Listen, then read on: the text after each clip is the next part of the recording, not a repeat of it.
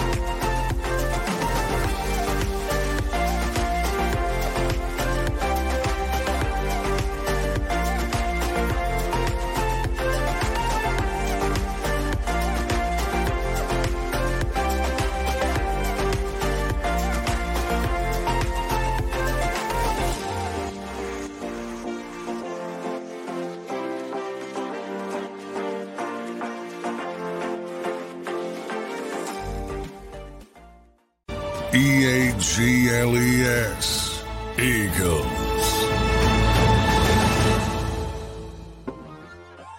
What is up, friends? Hope you are doing well out there, and a happy President's Day. Happy Monday, one and all. Tone DeShields, Rob Ellis. Tone, what's up, my man? How you doing? I'm doing great, man. I had a really good weekend. I feel good. I smell good. I'm happy to be here with you on a Monday, my friend. Happy to be here with the beautiful people, man. Let's have a great show. You know, we got a lot to discuss. You know, it's the off season, but we're always going to cook something up for you guys. Oh, well, you know that, man. You know that.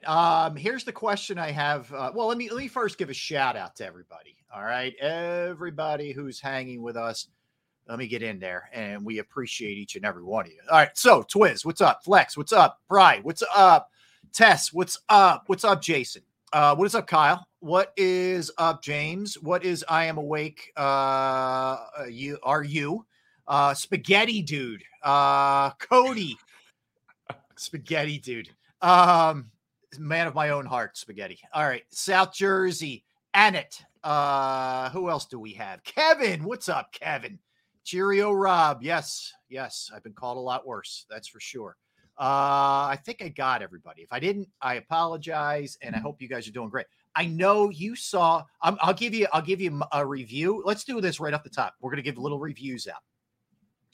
You saw the Bob Marley movie, right? Yes. Okay, yes. And I'll give you a review of something that I watched, that I've been watching, that I'm not gonna watch. I'm done. I'm done with it. It stinks, and I'm done. But let's start with that. What's it called? One Love. Yes, Bob Marley, One Love, exactly. All right. Did you enjoy it? Do you give it a thumbs up? Where are we? Yes, I definitely give it a thumbs up. I enjoyed it from beginning to end. I think the one thing that really stood out to me was how authentic it was. How authentic it was to Jamaica. To Jamaica culture. To the dialect, to the people. Really not pulling any punches in terms of what was going on in 1976 during the internal struggle between the political parties. Yeah. And a potential civil war breaking out, because that's where it picks up. It picks up with Bob Marley literally about to give his peace concert, his peace benefit, to Jamaica, to try to join, the competing parties between like I said, the political parties, the gangs. He wanted no money for it. It was strictly just a peace benefit. And I believe the night before the peace benefit, they tried to assassinate him in his own home.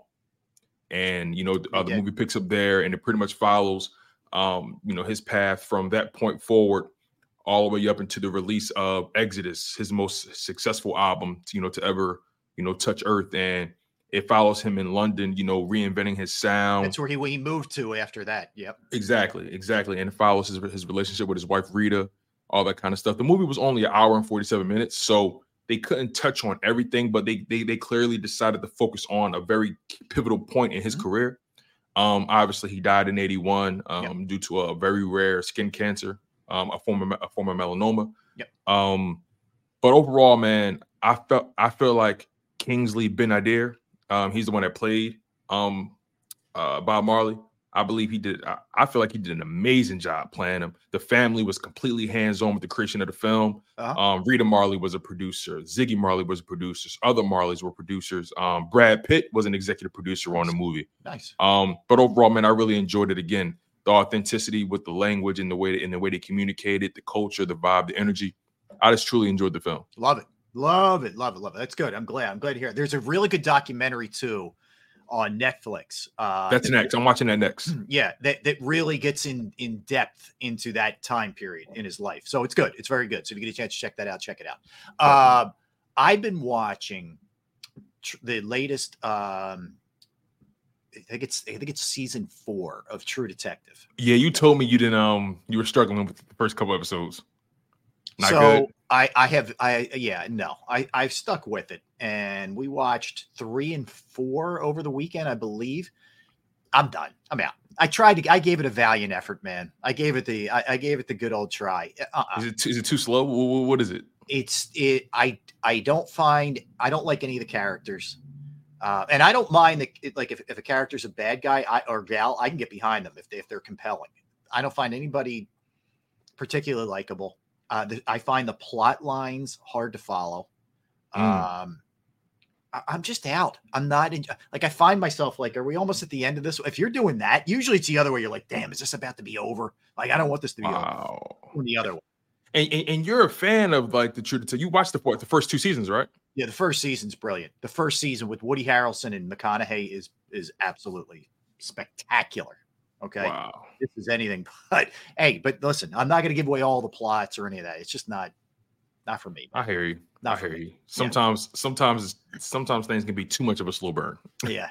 Yeah. So it all depends. I guess M. Reyes likes True Detective this season. I don't, man. I'm sorry. It's just not my thing, man. Not my thing. And that's all good. You know, it's all right. It's perspective. My wife's giving me a dirty look right now because she knows I'm talking about it. Does she like it?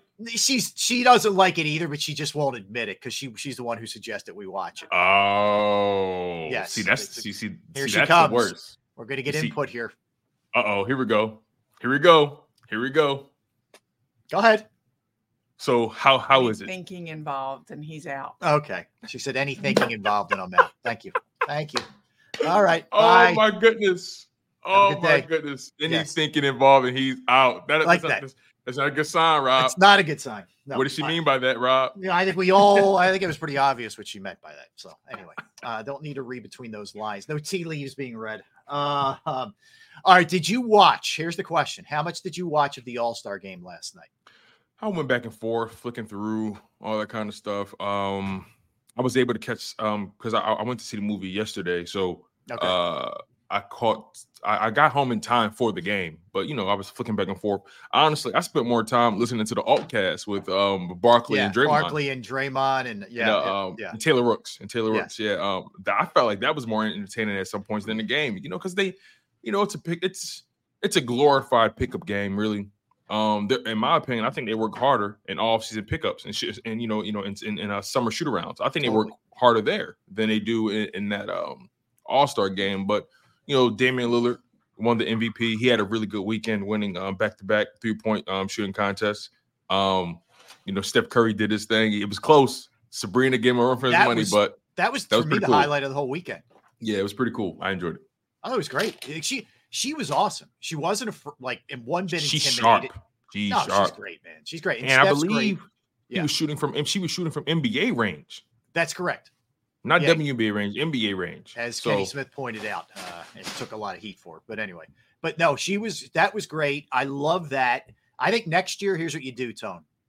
You put her and Caitlin Clark together, and you put Steph and either Clay or somebody else, another sharpshooter. Steph and Damian Lillard. That's there great. That's so perfect. have those. One team is Steph and Dame. One team is Caitlin and Sabrina. I think that would be. I think they will do that. In fact, next year, that's going to be really cool.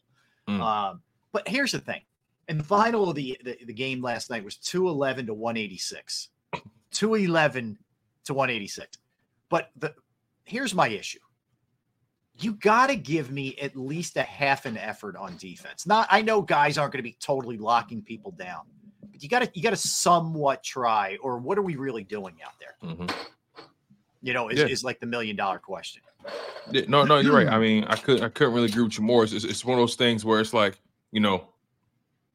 what do we do to fix this thing? And, here's my ultimate issue. Every year after it's over, we always hear, what can we do to fix the All-Star game? What can we do to fix the All-Star game? If the NBA really wanted to fix it, they would fix it. They would create incentives. They would do whatever they needed to do. Now, they tried to create incentives, I think, a few years back, with the charity benefits and team LeBron versus team, so-and-so. And, I mean, they tried to do that to try to motivate the guys. And it did create some compelling fourth quarters. I believe there was one where LeBron shot a game winner or something like that, right? So, I mean, they've had their moments, but overall, man, it's a carnival. It's a spectacle. It's not meant to be taken but so serious. And there was an era where the All-Star games were legitimately competitive, but I mean, look, these guys are making too much money, man. They're already low managing. What makes you think they're going to try hard for an All-Star game? And that's a great point. I mean, ultimately, it's not going to go by because it's too much of a money generator for the league, right? That much is for sure. But yeah, I mean, it's to me. Look, it was tough to watch, and I got through about half of it, and just kind of bailed. But nonetheless, it was good to see Maxey out there. He got 10 points. First All-Star game, 10 points. He's the young guy, so you got to earn your keep. You know what I mean? Absolutely. We got Phillies full squad have reported today. Everybody's in house. They had rain yesterday, but good weather today. So you got the full squad there. The interesting thing to come out of the weekend, and we already knew this to a degree, but there was Bryce Harper, confirmed it when he was asked about it. He's looking for an extension. So Tone, I don't like it. He got a 13-year deal that he still has 8 years left on, and which will take him to 38, 39 years old. And believe me, I love Bryce Harper. He's been awesome for the Phillies, and he loves the city, the whole thing. It's been a win-win-win across the board. Give me a freaking break on this. Give me a break, dude. Like here's what I really think's happening. I think he and his agent want the Phillies to bump up his AAV, bump up his yearly salary. That's what I think the objective ultimately is, where they'll go to the Phillies with this, and then they'll say, well, if you don't want to give us more years, how about you give us a little bump over the next 8 years? Right. I don't love that either, because you're the one who signed the 13-year deal without any opt-outs. But the notion of giving him more years at 38, 39 after you just gave him 13 is patently absurd. It's just flat out absurd. Yeah, I'm not really a fan of it either. We talked about this a while back. I didn't think this would come up again, but it came up because the people are now. Harper admitted as much. Before it was kind of speculative, Right. Here's what I want to do with you. Let's go through some of the top salaries in baseball right now. All right. Average salaries, top average salaries. So let's look here. So let's just do all batters. Right. Yeah. I mean, the tough one is Ohtani, because he does both. He's the rare exception who can do both. But yeah, I got you. Okay. Right. All right. Let's see here. All right. Obviously, Ohtani is making $70 million. Then you got Aaron Judge at $40 million. Then you got Mike Trout at $35.5 million. Then you have Anthony Rendon at $35 million. Francisco Lindor at $34 million, and Bryce Harper. Let's just make sure we know where he is. Trey Turner. All right, here we go. All right. Francisco Lindor, 34. Carlos Carrera, 33.3. Nolan Arenado, 32.5 million. Corey Seager, 32.5. Manny Machado, 31.8. Juan Soto, 31. Mookie Betts, 30. Trey Turner, 27.2. I can go on and on. Bryce Harper falls at 25.3. He's the 20th highest paid player in baseball when it comes to batters. I'm telling you, Tone, that's what it is. That's what it is, man. He wants to get up into that 40-ish. He wants to get up there. That's where he wants to go. It's not about the years. That's just my opinion. Right. But I don't think it's about the years either. First of all, the contract, you have 8 years left on the deal, and it takes you until you're 39 years old. It's not about the years on the damn deal. He's not playing until 45. No, he's not. He's not Tom Brady. Okay, right? He knows he's not, and he's been through some serious injuries too. Exactly. This is strictly about the average salary. And look, man, these guys in baseball are making all this money, all the contracts are fully guaranteed. I'm not a fan of the conversation for the simple fact that, again, you got 8 years left on the deal. Damn, can we just get to a point where you got 5 years left on the deal? Something, right? Something. That's my thing. Yeah, you're right. If you're tearing it up over the next 5 years, okay, and we're getting close to the end, 3-4 years left. Yeah, okay, I get it. I get it. You got to be open to that conversation. But here's the thing: don't agree to a 13-year deal without an out clause. Have an out in your contract after about 7 years, then we're not having this conversation.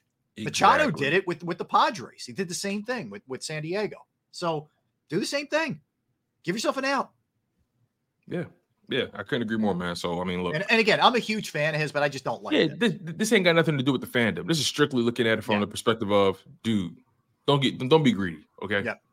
Yeah, no question. All right, so the other thing, I don't know if you heard our boy Chris Sims over the weekend. Chris Sims was on with All City Phoenix, okay? And I'll give you the crux of it. So they were asking him sort of to put in context where he would judge Kyler Murray, and it sort of spun into Jalen Hurts. Of course he did. Yeah, of course it did, right? So he said flat out he thinks he's the most overrated player in football. Now he said there's a lot of things I respect about him as a a person, whatever. But the gist of it was the most overrated player in football. You know what this is, Tone? This goes back to 2021. Chris Sims. Mm-hmm. Leading up to the 22 season, talked about how, he wasn't a good player. He wasn't this, he wasn't that.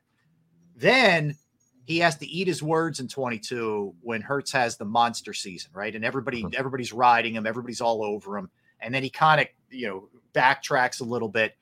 Then you see a bit of a step back from Hurts last year. And it's like, remember me? I'm the one who said, told you so. That's exactly what this is. I've never seen someone try to ride the coattails of one player, this much before. I mean, outside of Skip Bayless and LeBron James, but Chris Sims over the past 3 years, let's be honest, he's been feeding, and we're quite literally doing the exact same thing right now. We're giving him what he wants, by the way. We're giving him exactly what he wants, but it's okay. Listen, when you play stupid games, you're going to win stupid prizes. The way I see it is, it's hard for me to take him seriously in this regard, because at the end of the day, it's clearly coming from a place of trying to be seen, trying to be heard, trying to ruffle feathers, right? To me, it comes off as very disingenuous. And again, you found a way to weave Jalen Hurts into a conversation about an entire another player, right? It's strange. It's strange to me. The fact of the matter is, this is what I've been talking about. I've talked about this on the National Football Show, and I think I've talked about it on Sports Take. There is a group of sports pundits who quite literally couldn't wait for Jalen Hurts to have a stumble. There's quite literally a faction in sports who was waiting for Jalen Hurts to have a moment of weakness, to have any slight hitch in his game. They were waiting for it so they can feel validated in themselves. And the fact of the matter is, Jalen Hurts has done a lot in his career that Chris Sims wish he could have did, like playing the Super Bowl, like be a second-team All-Pro, like be a Pro Bowler. You know what I mean? Get a big contract. Like get a big contract, right? Not all of us can live off the legacy of our fathers. Yep. Like a Chris Sims. Yep. You know what I mean? Yeah. So, look, man. Sometimes you got to take the wins when you can get them. When you grow up being the son of Phil Sims, sometimes you feel like you get the right to speak on certain things. Yeah. But the fact of the matter is, Jalen Hurts is a player, and this is another part about it too that kind of pisses me off. Don't tell me how much of a good person he is, and then slap him in the face. You know what I'm saying? It's patronizing, is what right. It is. Don't ring my doorbell, offer me cookies, and then take a dump on my lawn. Don't do that. Oh man! All right. Don't do me like that.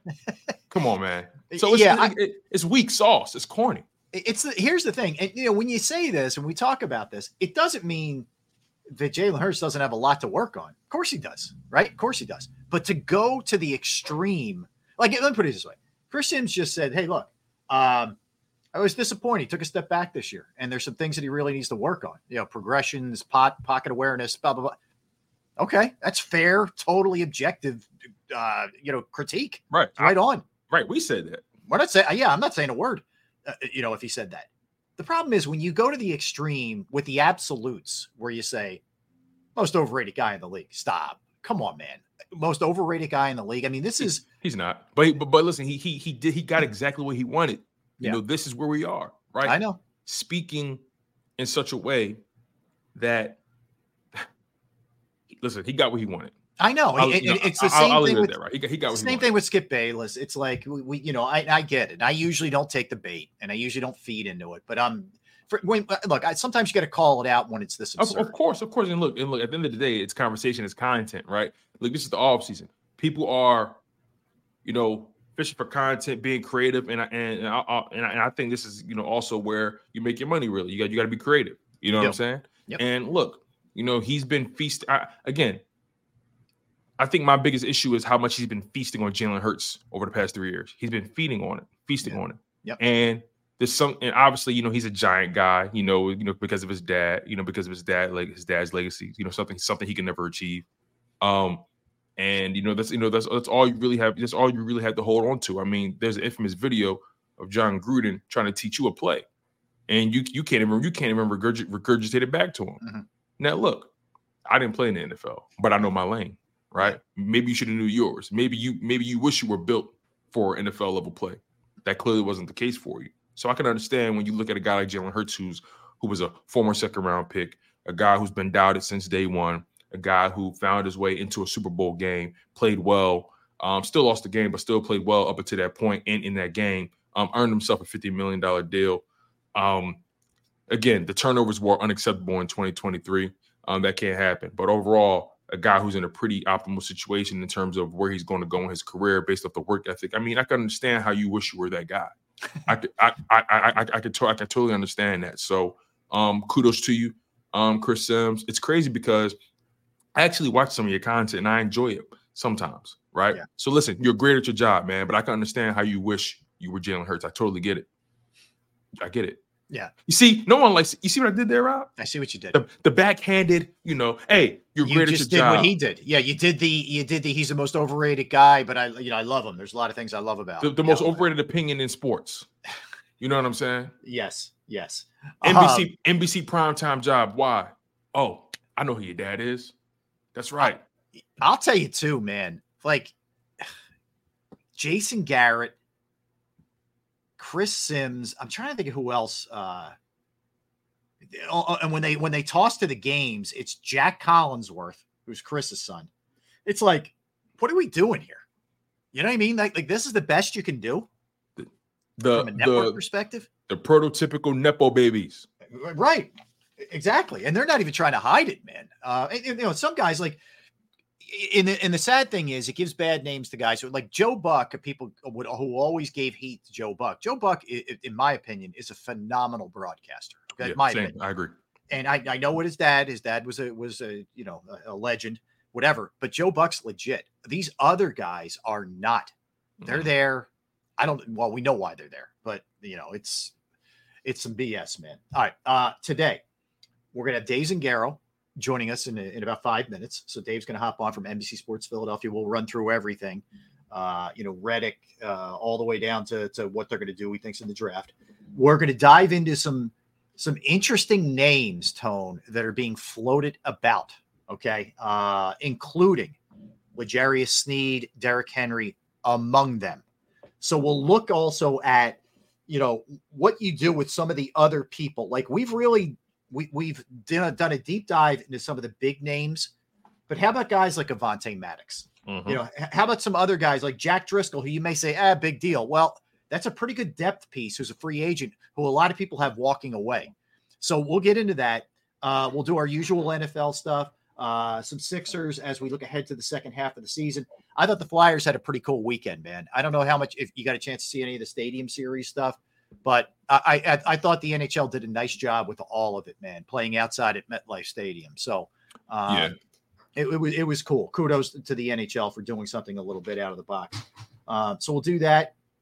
We'll dive into, I have a little surprise for you at the end of the show based on President's Day. I'm going to run through some of the all-time and this is for all the sports. Some of the great players we had with presidential last names that I've put together for you. That's interesting. Some good ones, man. I've never given that any kind of thought. Hey, listen, you're good because you don't have a warped mind like I do. This is why you get paid the big bucks. Oh yeah. Yeah, Sills is right. The coolest part of the Flyers weekend.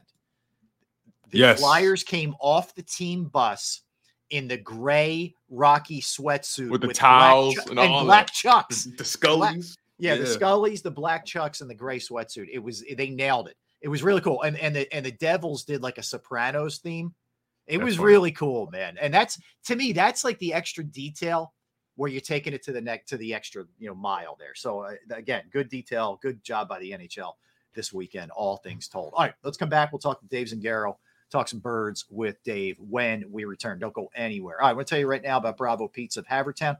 They're actually getting their new ovens installed this week. So it is brick oven. It's going to be ridiculous at Bravo Pizza of Havertown. Been going there since I was a kid, family owned since 1985. You got Alex and the crew in there 7 days a week. Great thing is, man, there's tons of variety. They have 20 different styles of pizza. They have slices to go. They have the specialized pizza. However you want it, they'll make it. But you're not up for pizza. They got fresh pasta, sandwiches, wraps, wings, and salads. Not to mention, Bravo Pizza of Havertown does a ton for the community. They have fundraisers for charities, for schools, for Little Leagues, where the proceeds go to those organizations. You can follow them at the Bravo Pizza of on Instagram and Facebook for daily specials and promotions. They're located at 1305 Westchester Pike, Manoa Shopping Center in Havertown, 1305 Westchester Pike, Manoa Shopping Center in Havertown. Give them a call, 610-446-3810, 610-446-3810, Bravo Pizza of Havertown.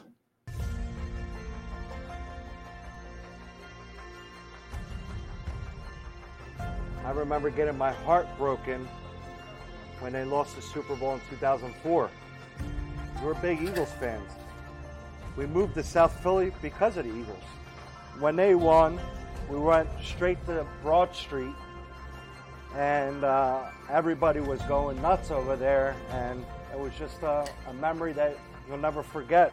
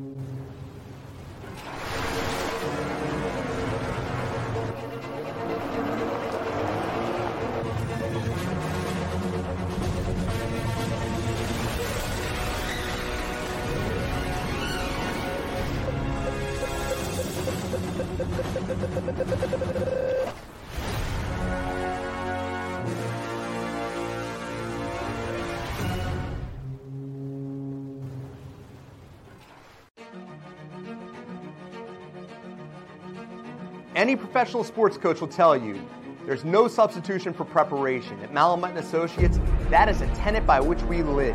We prepare from day one for victory. Anything less is not acceptable. Go passionately. Go fearlessly. Go confidently. Go Birds! Go confidently towards your goals with First Trust, Philly's hometown bank for nearly 90 years, and the official bank of the Philadelphia Eagles. We're focused on getting you over the goal line. So go with conviction, go with trust, Go Birds! and go forward with us by your side. First Trust Bank, the official bank of Philadelphia dreams. Oh, and go Birds. Underdog Fantasy has a way for you to play alongside your favorite football team all season long with their fantasy pick'em game. You pick between 2 to 5 players, select whether they'll go higher or lower on one of their stats, then do what you usually do on a Sunday. Watch the games. You can win up to 20 times your money in a single game by going 5 for 5. It's a fantasy game, and the Sports Betting Show wants you to get involved. Go to UnderdogFantasy.com. When you sign up, use the promo code WIN, and Underdog will double your first deposit up to $100. That's UnderdogFantasy.com. Use the promo code WIN.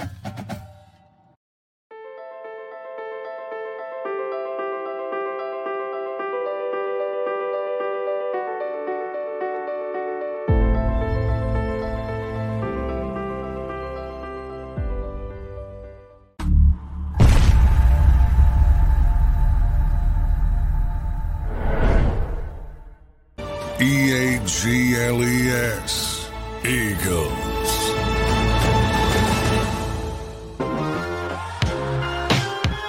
All right, we are back on this President's Day, Monday. Hope you have a day off. If you do, we appreciate you hanging. If not, get through that work day, and we'll help you get through that work day. All right, joining us right now, you can catch him on NBCSportsPhiladelphia.com, Eagle Eye Podcast with Ruben Frank, and you could follow him on Twitter at DZingaro, NBCS. David, what's up, my man? How you doing? Yo, what's going on, guys? How are you? Dave, all good, The man. World Traveler. All good. How you doing, All sir? good. I'm doing well. Dave, what's the excursion this offseason? Where are we headed, man? Or have we already done it? No, I don't have a big thing planned. I was in West Texas for a few days. It was fun. I was just down there in Big Bend National Park and did a little bit of hiking, and it was a quick trip. I don't have anything big planned yet. You're in Tone's neck of the woods, man. Yeah, He's I got a quick question for you, Where Dave. are you, Tone? Outside of San Antonio? I'm about an hour away from Austin.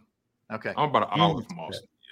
Yeah. But cool question for you, Dave. I mean, how do you come up with the places that you want to go? I mean, do you have like a Rolodex of just like places? Like, do you have a map in the house where you just have pins and you just throw a dart and you just go there? I mean, how do you go about picking the places where you go and you travel in the off season? It's fine. Like, I want to go everywhere. So but I have like trips in my head that I want to do. I've been on this kick. Like, it's funny since COVID, like, you obviously couldn't leave the country for a while. So I started crossing off national parks. Okay. I've kind of liked doing that. So, a lot of my trips the last few years have just been going to see some national parks, but that was really just because I couldn't leave the country. Like all you could, but the rules were so crazy. And then you had to worry about like, if you can't get back in. And that was my biggest fear is like, if you have to pass the test to get back in, you can get like a false positive, be stuck somewhere. So, but now that's starting to lighten. So I'd like to get out of the country a little bit. Okay. All right.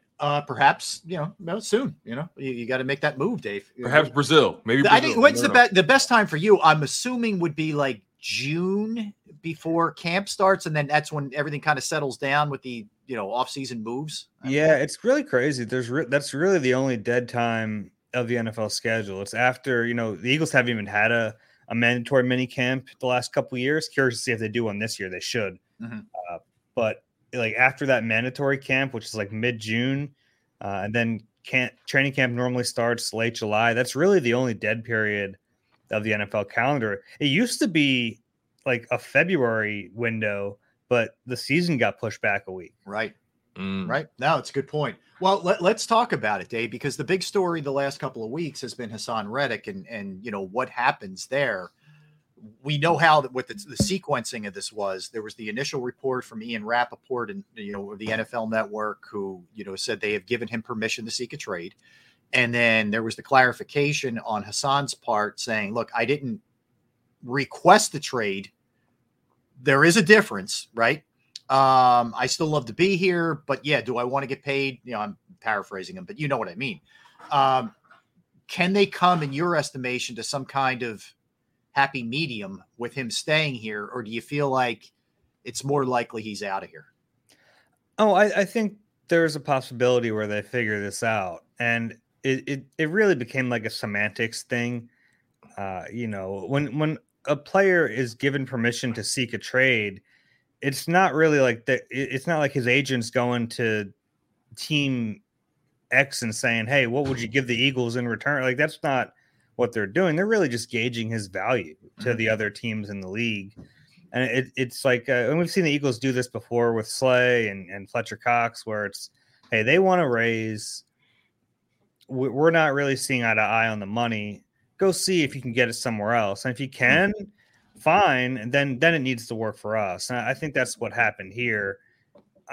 Hassan Reddick is underpaid. He's outperformed that contract, which was low at the time. I mean, when he signed it, I think a lot of us thought, wow, that's a steal for a guy who's gotten double-digit sacks at that point in back-to-back seasons with two different teams, two different systems, $15 million a year. I thought it was a good deal then. 2 years later, it's certainly on the cheap end of things. He deserves to be at least in the 20s. I look at it, if it's like a 2-year, $45 million extension, that makes sense to me. Same. Get him over the 20 range. Don't get him above 25 where those elite players are. That's tough to stomach. But yeah, he certainly does deserve a raise, and something's got to give there. There's just no way he comes back and plays. I've heard people suggest that. I don't think you want that. I think that leads to a contentious relationship. He's not happy with the deal. He wasn't happy with the deal this year, but he knew he didn't have any leverage with 2 years left on the contract. So he shows up, he plays well for the most part. And now it's time to revisit it. So I think there is an avenue where they figure this out. On the flip side of it, he's going to turn 30 in September.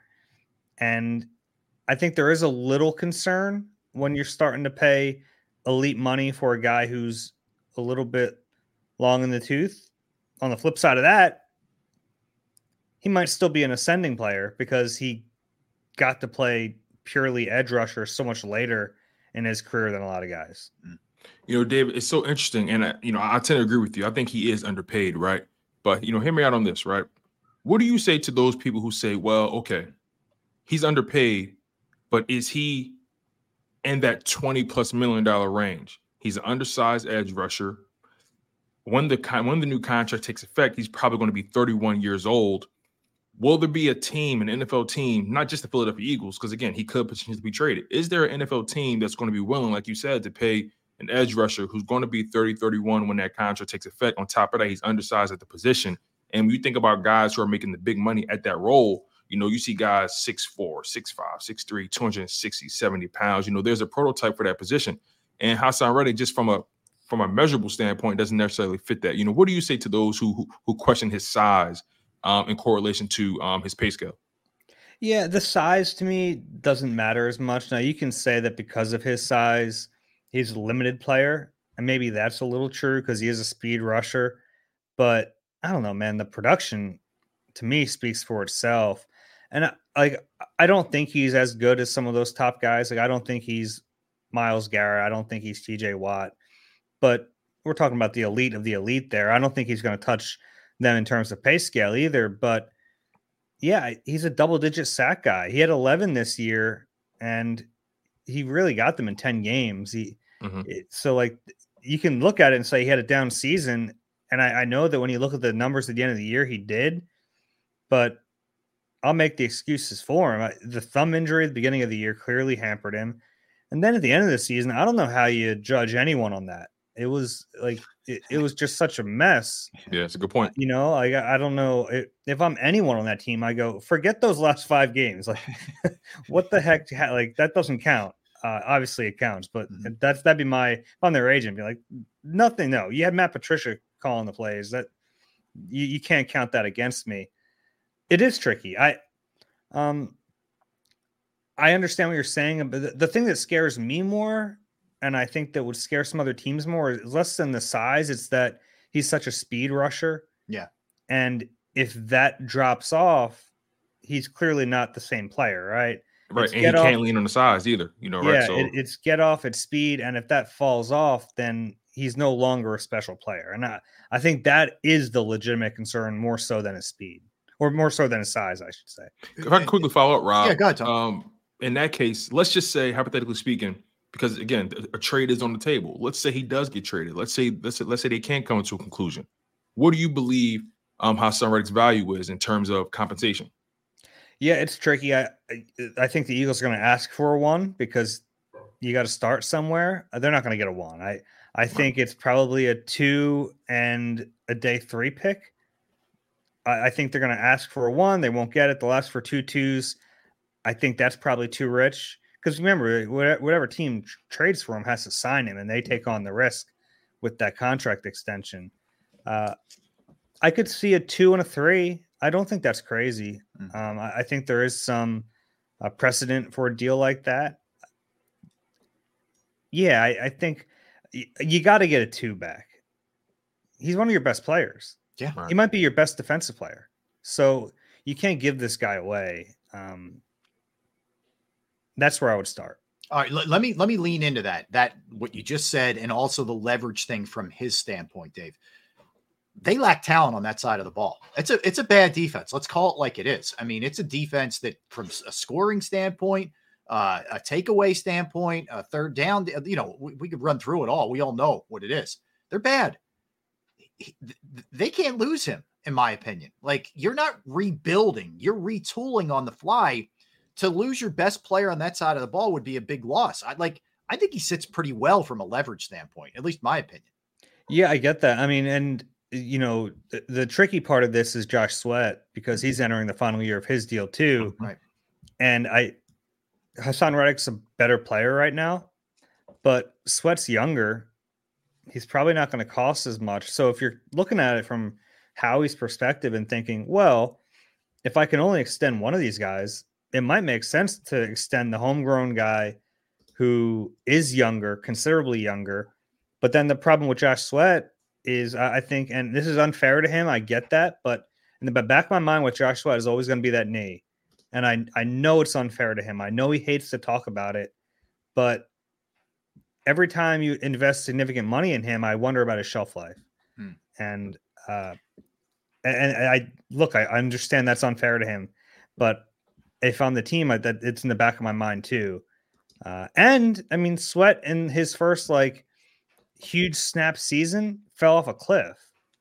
He was asked to play so much, and he really was not productive at all down the stretch. And even before the Matt Patricia games, he started to fall off before that. The guy we haven't talked about enough is Nolan Smith. He kind of was under the radar for most of his rookie season, but it was a really disappointing season for a guy who was a first-round pick. I know he wasn't the high first-round pick. Jalen Carter got a lot of the attention, and he played really well for a lot of the season. But, I mean, man, Nolan Smith didn't do much of anything. Dave, he's treated like he was like a fifth rounder, honestly. And he's fortunate that there was such a disaster, or else he would have been getting crushed. He had 1 sack. And it was a sack that, kind of fell to him. I think it's fair to wonder about him. And look, you're not writing him off. Certainly that's unfair after 1 season, but there was so much hype around him in training camp last year. I mean, we're talking about man, could Nolan Smith be the more impactful rookie out of these two? It was a question. We were talking about it because he looked so good in training camp, and man, he was just almost non-existent. He should have been the 3rd guy in that rotation. He was 5th until they traded Derek Barnett.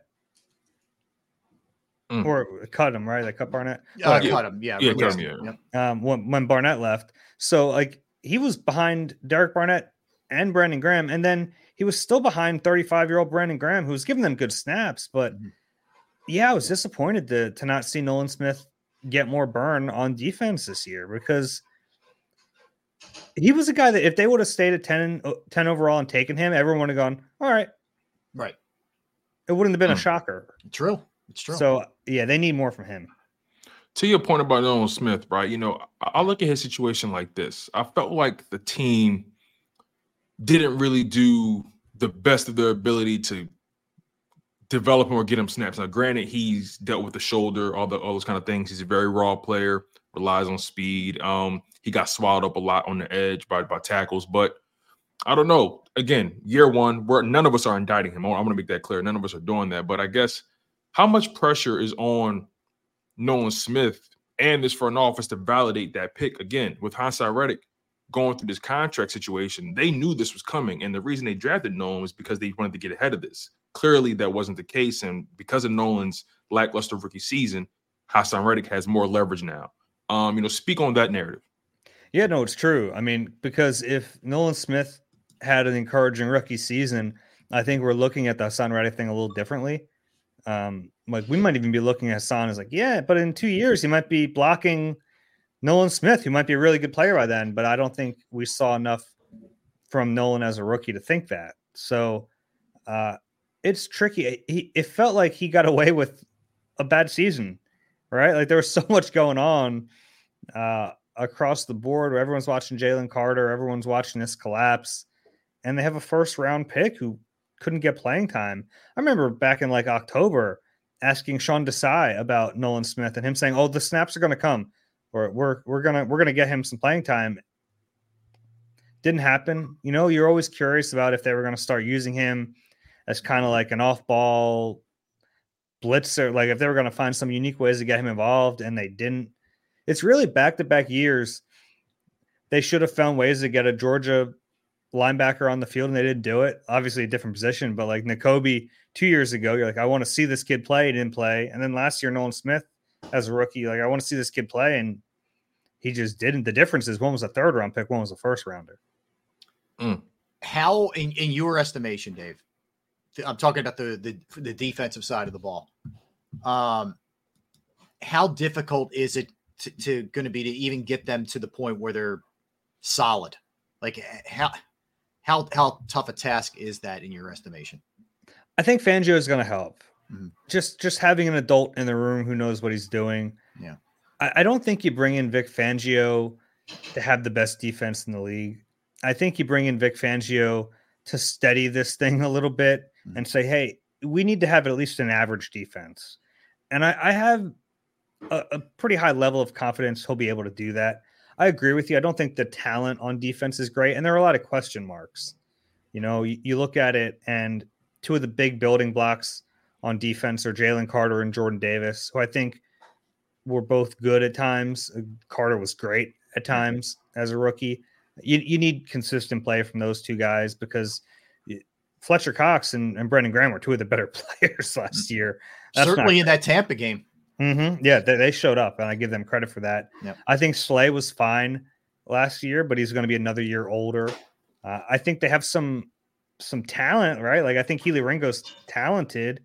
I think Sidney Brown is talented once he gets back from that ACL, but I don't think you have a ton that you can really rely on. So I know you can rely on Vic Fangio to at least understand what he's doing and bring a baseline level of competence to this defense, which they really lacked for a lot of last year. So I think that'll help. I don't think they can completely ignore some positions like they did last year. Like I think at linebacker, you at least need to have a plan B if Nakobe Dean can't play. At safety, you know, it can't be Justin Evans. Like it has to be someone you can kind of count on. You know, if I'm them, I'm calling the Broncos and seeing if you can get a Pro Bowler cut loose there. You know, I think that's a position in this defense that's really important too. And I think some of the draft picks will be on that side of the ball. So I agree with you. I think on offense, you kind of know your big pieces. On defense, it's a little more in flux, and that's scary, but you know, this is a little bit by design. I think you want to have an elite offense. If you're Jeff Lurie and you're Howie Roseman and you have to pick one side of the ball to be elite, you pick the offense and then you try to get by on defense. I think that's the way they're looking at it. And that makes sense, but there are more questions on defense for sure. You know, Dave, I want to pick your brain since we're talking about Vic Fangio. I want to ask you about Kellen Moore. He spent time with the Cowboys, with the Chargers. He's dealt with mainly drop back guys in his career as a coordinator. What's your level of confidence and or concern when it comes to the marriage between him, Nick Sirianni, and Jalen Hurts? Because there's a lot riding on this upcoming season, especially with that first year of Jalen Hurts' contract kicking in. Yeah, you know what's funny? Jalen Hurts was a drop back passer last year. Like, it was such a weird thing to me because they still acted with their play calls that he was a running quarterback. He wasn't. I mean, when he took off, he wasn't effective. He was protecting himself, which I don't blame him for. But that part was wonky to me last year, was that they were still like counting on this +1 with the QB run game, and they didn't have it anymore. So you end up like behind the 8 ball a little bit when you're talking about those things. So I think they got to figure out what Jalen Hurts is in terms of the run game. Is it going to be a part of his game or not? And if it's not, that's okay. I understand that, but you got to figure that out, because you're like kind of hurting yourself when you're calling these plays and you're expecting him to get that +1 advantage, and teams Did you sense indecision between the coaches and the quarterback? Dave, was it him or was it what they wanted him to do? The hesitancy. I don't know, and that's a big part of it. I think it's a little bit of both. Yeah, I think they certainly wanted him to protect himself more, and he did, but he also didn't look like the same runner he was the previous year, and that's more anecdotal. I don't know what the like the GPS tracking. I don't know if they're saying he was as fast. He didn't look as fast. I think that's pretty fair by the eye test. He didn't look as fast last year. I don't think he was as much of a threat to take off, and we saw defenses honor that less, right? Like a big part of their offense the 2 previous seasons was they have a quarterback who can beat you with his legs, and they didn't have that last year, which is okay. Like I think they have a good enough offense without him running. I think he has improved enough as a pocket passer to be that, but you got to figure that out. And I like Kellen Moore. I think it would. I know a little off top. I like Kellen Moore. I think that's a good hire. It's funny how coordinator candidates kind of get hot and cold. Like this is a guy who was definitely going to be a head coach in a year, and now he's on his 3rd coordinator job in 3 years. So it's you never really know, but I think it's going to bring some stability to that side too. And the Nick Sirianni offense was brutal to watch last year. It was almost a bigger problem than the defense, because offense, they were supposed to be elite and they weren't. You know, that needed to be a top 3 offense, and it wasn't. And a big part of the problem was just, and I think Nick heard this from Jeff Lurie at that end of the year meeting, because he kept talking about fresh ideas when he mentioned hiring a new offensive coordinator. They had no fresh ideas. It was like they tried to just do the same exact thing they did the year before and expected it to work the same. And that's just not the way this league works. Do you, all right, just stay on that for a minute, Dave. Do you believe that he will kind of stay out of it? I'm not saying he doesn't have input, but he is not planning it like he did, scheming it like he did during the week. Do you believe that is the case? And how challenging will that adjustment be for him, where he really is a CEO, like hands off, in every phase, not as much to do with the offense? Yeah, it's going to be tricky because he is an offensive coach and he takes pride in that. And, it was during last year where I think it was actually, I asked him why he didn't make a change at offensive coordinator. And he said, well, this is my offense. They hired me to be an offensive mind. Maybe they did, but that's not why they're keeping him, right? They're keeping him because they like his leadership qualities. They like his ability to manage a team. They clearly don't like his ability as an offensive coach as much, because they just brought in a veteran to kind of take over that side of the football. So it's going to take some humility from him, but we have seen that from him before, right? You think back to 21 when he hands over play calling to Shane Steichen, and then continues that with Brian Johnson a couple years later. So we've seen that humility before. So I think it can work. I don't think he's going to be completely hands off with the offense. That would be foolish too, honestly. I know everyone's down on the offense, and they should be. It was bad last year, but they have done some things well, right? Like you don't completely throw everything out. He does understand offensive football. I think he can help, but I think what you do worry about is like a power struggle on that side of the football. So you really need to have clearly defined roles for the coaching staff. And if it's Kellen Moore's offense, you got to let him run it, right? You got to let him call the plays. You can't have too much oversight. Now, there has to be some going back and forth, because Nick's the guy who decides to go for it on 4th down. Like that's a very simple scenario, but like if he's deciding to go for it on 4th down, then he kind of has to be a part of the play calls leading up to that 4th down, right? So it has to work in unison. But I know he joked at that year-end press conference that maybe he'll go spend some time in the defensive meetings. No, I mean, Vic Fangio is going to kick him out of those meetings pretty quickly. So he's going to have to be more involved on the offense. And I think that does make sense. And he keeps Kevin Patullo, by the way, which we haven't talked about a lot. I think Kevin Patullo kind of becomes a really important piece to bridge the gap from the previous offense to this one as the passing game coordinator. I don't know what it's going to look like. I think that's one of the things I'm really excited to see once we get to training camp. Dave, we talked about Jalen Hurts' running ability and how important it is to the flow of the offense. In 2022, Jalen Hurts infamously, considering himself to be a triple threat, right? The running, the passing, and the decision making, right? I want to throw some numbers at you and just get your instant reaction to it. In 2022, 58% of Jalen Hurts' passing yards came by way of the RPO and the play action combined. 58% in 2022. In 2023, that dropped significantly to a 29%. 29% of Jalen Hurts' passing yards coming by way of the RPO and the play action.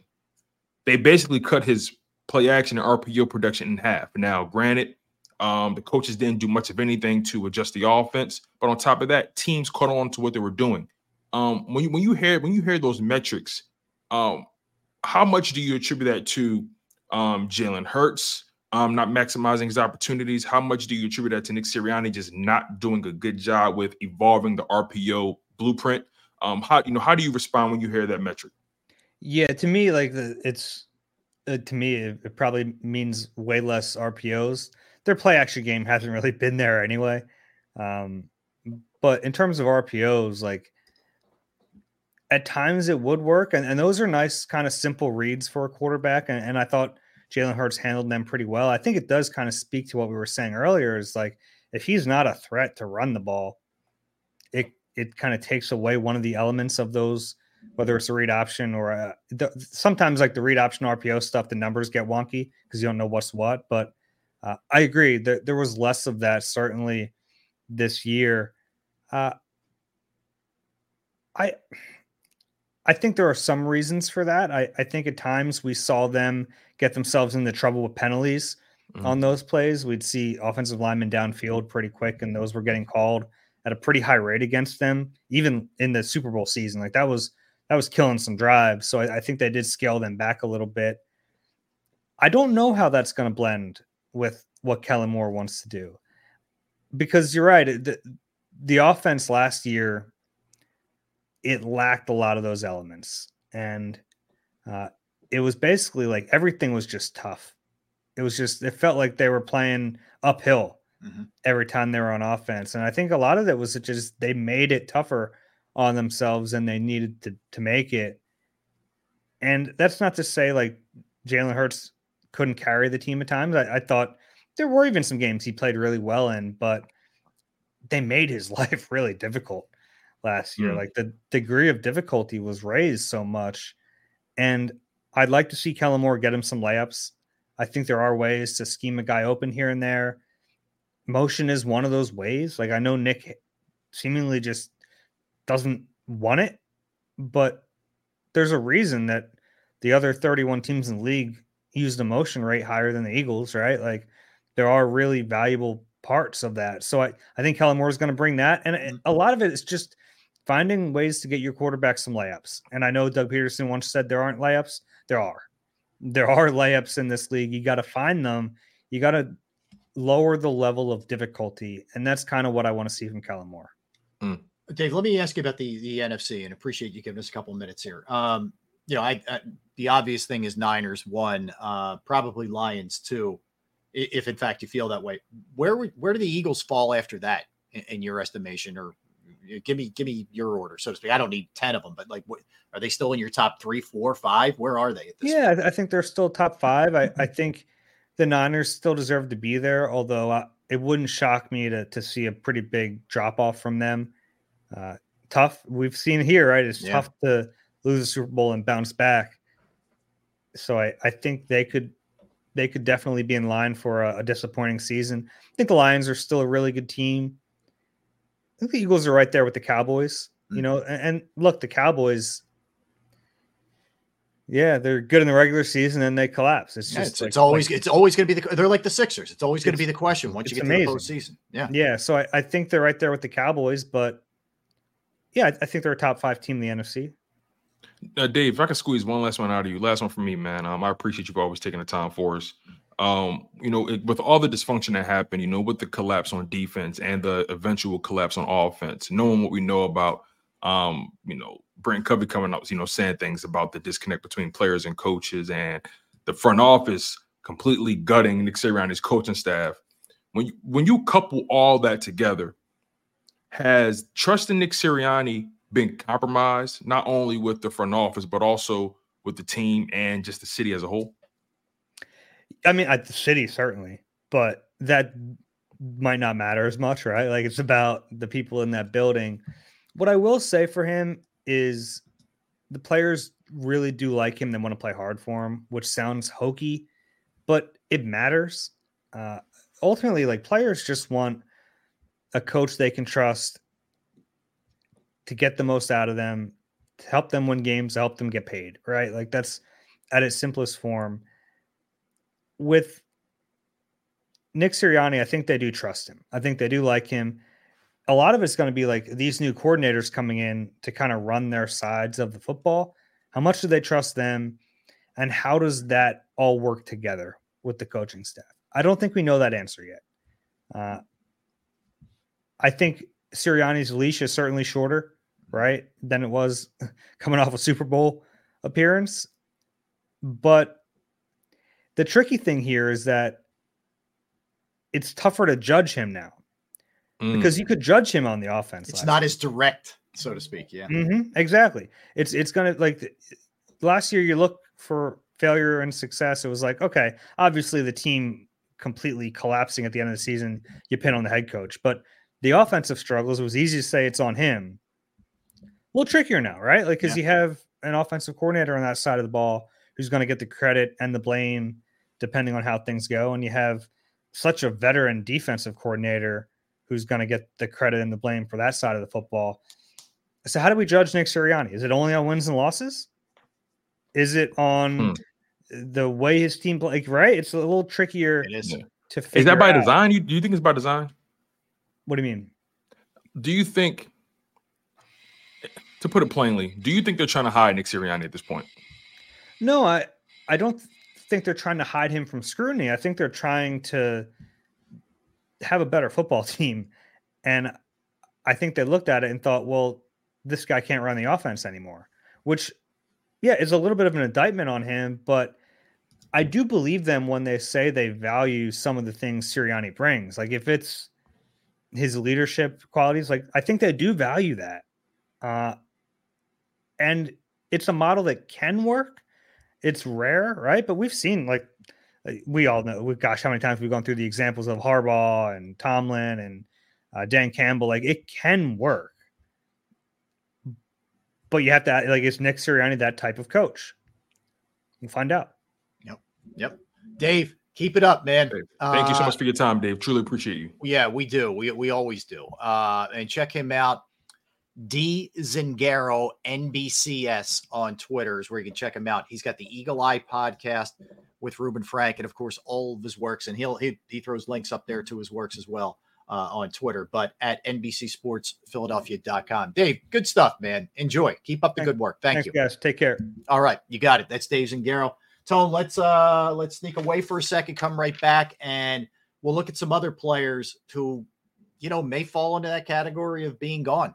Some interesting names here, and we'll throw some names out there that they're rumored to be at least involved in or in the mix for. All right, so we'll dig into all that when we come back. Don't go anywhere.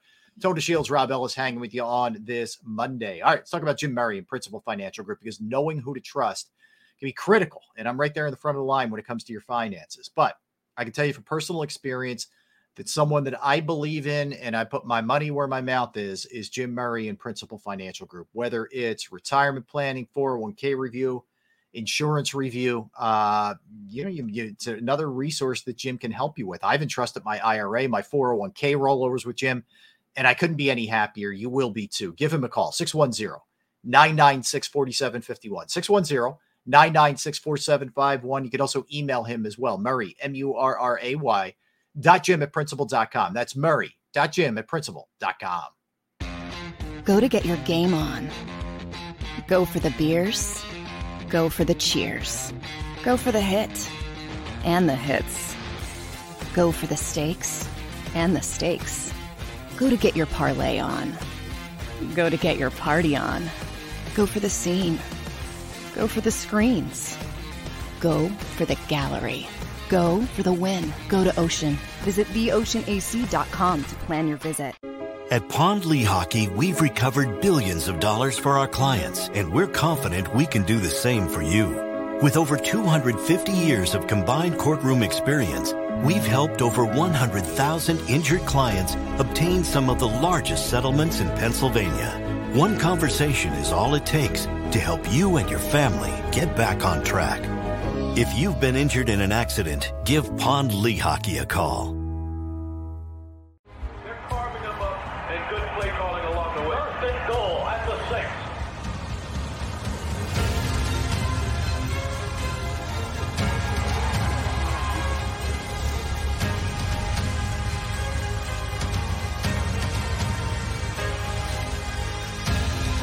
On the field of life, First Trust Bank is there for you. Champions on 3. 1, 2, 3. Because Philadelphia dreams deserve a Philadelphia bank.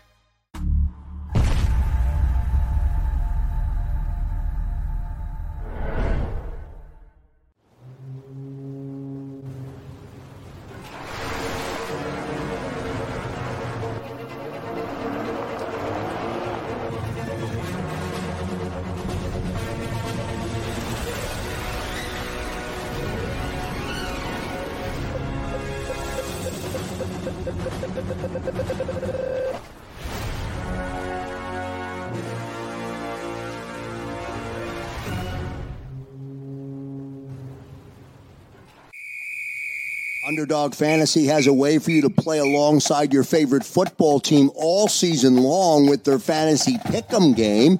You pick between 2 to 5 players, select whether they'll go higher or lower on one of their stats, then do what you usually do on a Sunday, watch the games. You can win up to 20 times your money in a single game by going 5 for 5. It's a fantasy game, and the Sports Betting Show wants you to get involved. Go to UnderdogFantasy.com. When you sign up, use the promo code WIN, and Underdog will double your first deposit up to $100. That's UnderdogFantasy.com. Use the promo code WIN.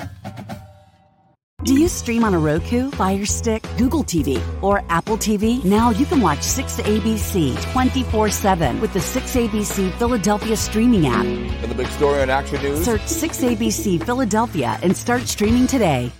EAGLES. Eagles.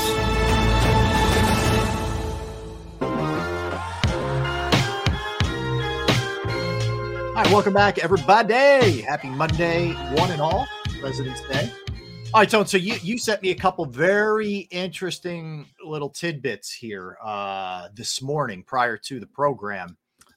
Let's start with this one. Let's start with L'Jarius Sneed, who was the corner in Kansas City, a guy who early in his career worked in the slot and then moved outside. And had a heck of a season for the Chiefs. He's a free agent. 78 tackles, 5 tackles for losses, 14 passes defensed, and 2 interceptions. He really did it all for them. He's a classic case of a guy who's just gotten better and better and better. And that's what Matt Bowen of ESPN, he sees, their potential landing spot in Philadelphia. The projection for him is around 16.3 at that corner spot. Here's the problem right now. With Bradbury and Slay still on the roster, you've got a lot of money allotted to that position. Now, I'm of the mindset I've said it publicly, you got to get rid of Bradbury and eat it. But do you feel like they could be in play for this guy's a heavy hitter. He's going to be at the near top of everybody's list at the corner spot. Absolutely. Yeah. You can make an argument he may be the most valuable corner that's going to be on the open market. When I look at the Philadelphia Eagles cap situation and how much L'Jarius Sneed could potentially command, you instantly think about ways they can create space.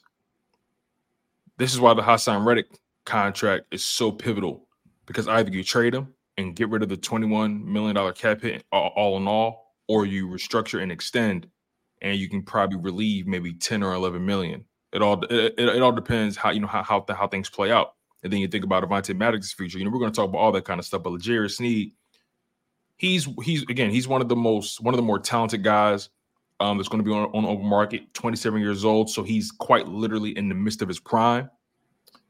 The Philadelphia Eagles do have to weigh their options, though. Do they go the proven route at corner, or do they go the developmental rookie route, maybe draft a guy in the first round? I think that's going to be the challenge, and it's all going to be based on how much money they have to play with. But as far as L'Jarius Sneed as a talent, I would love to have him in Philadelphia. He's proven championship pedigree, back-to-back years winning a Super Bowl. He's played at a high level in both of those games. Played at a high level for the Kansas City Chiefs over the past few seasons. Proven track record of development. I love his measurable, 6'1", 192. He can match up well with most wide receivers, if not all. And he's gutsy. He's confident in what he does. I like guys like that. So overall, bringing in a guy like L'Jarius Sneed definitely would make sense for the Philadelphia Eagles. Would it make? How would he fit in a Vic Fangio type of situation? I don't see why he wouldn't be able to. But overall, again, are the Philadelphia Eagles going to be able to make this price tag fit under their cap?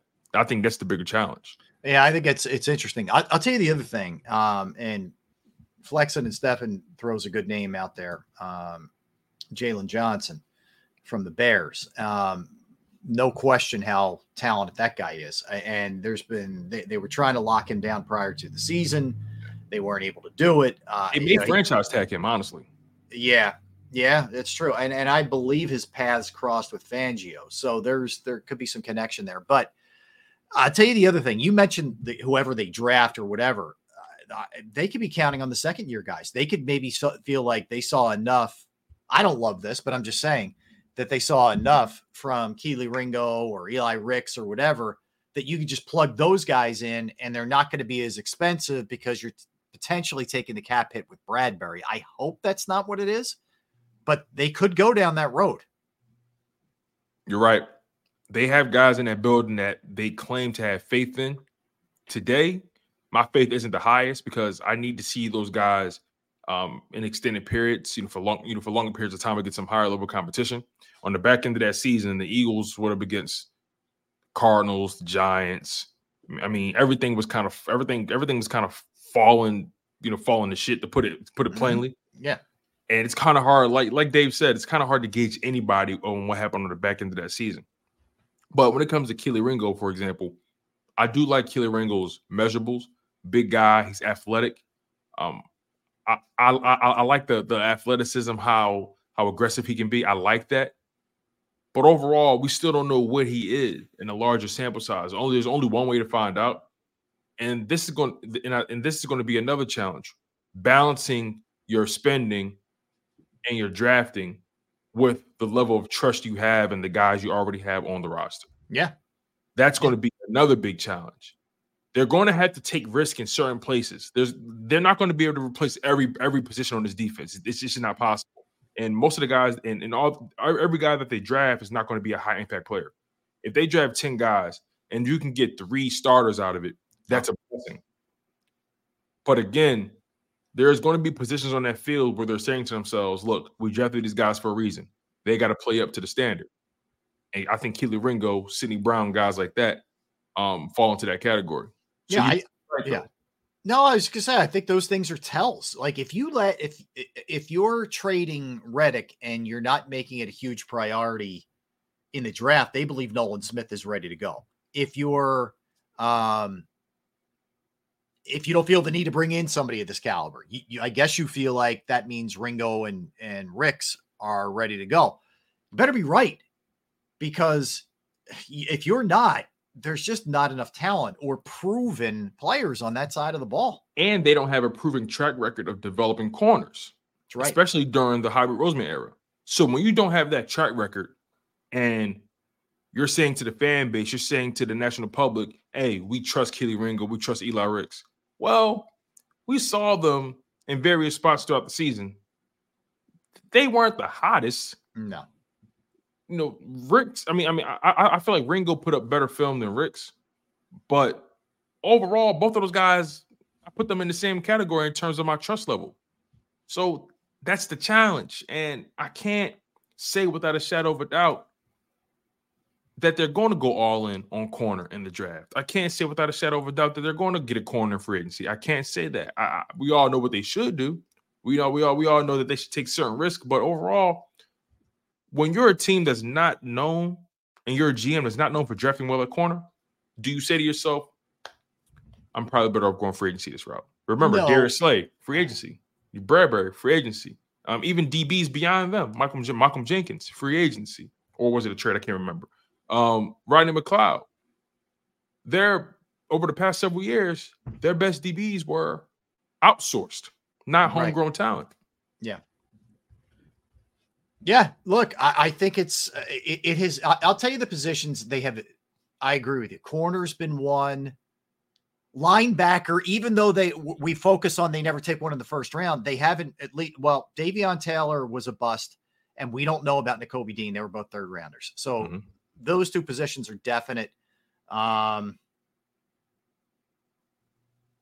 Jory's still out on safety. I think Sidney Brown's going to be good, but Jory's a little bit out as far as that position goes. Right. So yeah, there are some weak spots here, and the way that you overcome not making those same mistakes is to sign somebody or make a trade for somebody. All right. So Snead is a name to keep in mind. Let's go to the other rumor that's floating out there. Derrick Henry. Derrick Henry comes in and you have your power to go with, actually you don't even have a Thunder and a Lightning right now. Swift could walk, but this one I'm a little bit leery with, Tone. He's still good for sure. But I just wonder, at what point does a big dude with a lot of mileage on him, when does he hit that wall? I think it's starting to decline. It's not precipitous. It's not a little bit. But I also wonder, what is he going to command at this point in his career on the open market? I'm glad you said that, because prior to today, his annual average estimated by Spot Rack was around $4 or $5 million. That was the estimated. Okay. It's jumped dramatically from that $4 or $5 million spot to about 10.3 million. I'm curious as to why. Something happened. Wow. Yeah, something's changed. Something shifted over the past couple weeks or so when it comes to the running back market. I'm not exactly sure what it is, but his estimated market value jumped nearly $6 million. I can promise you this. If it's in the $10 million range, it ain't going to be the Eagles. Exactly. That is a fact. Exactly. And this is my first time checking this out, by the way. I just so happened to look at it as we're talking about it, and his annual average jumped up tremendously. So if that's the case, if that still holds true, again, the running back market the running back market right now is deep, and it's oversaturated with guys that you can get some production from, at a cheap price. Let me just go through some of the names that we have so far. We mentioned Derrick Henry, a guy whose estimated market value has just jumped tremendously. You got Josh Jacobs out there, Saquon Barkley, Tony Pollard, Austin Eckler. Could the Eagles make a play for him? There's a connection there with Kellen Moore. Austin Eckler's current. He's a pass receiver too. Yes, exactly. Austin Eckler, his estimated market value is at $7.4 million. But again, here's the thing: because the market is so oversaturated with guys with bodies, I think teams are going to look at it like this. Well, why would I spend big money on this guy if this guy's here as well? I think it's a buyer's market at the end of the day, and they're going to be able to dictate the terms. And this because of it being a buyer's market, because there's so many names out there, guys who are in their mid-20s, guys who are 26, 27. Not that many guys who are too old in this market. So when I think about it like that, there's a chance even DeAndre Swift may come back to the Philadelphia Eagles because the market may not be as friendly to him, because the market is going to go through Derrick Henry, Josh Jacobs, Saquon Barkley, Austin Eckler before it even gets to DeAndre Swift. On top of that, these teams now, they'll say this to themselves: why would I pay a running back $6, $7, $8 million, $10 million so I can just draft a guy? Teams are more.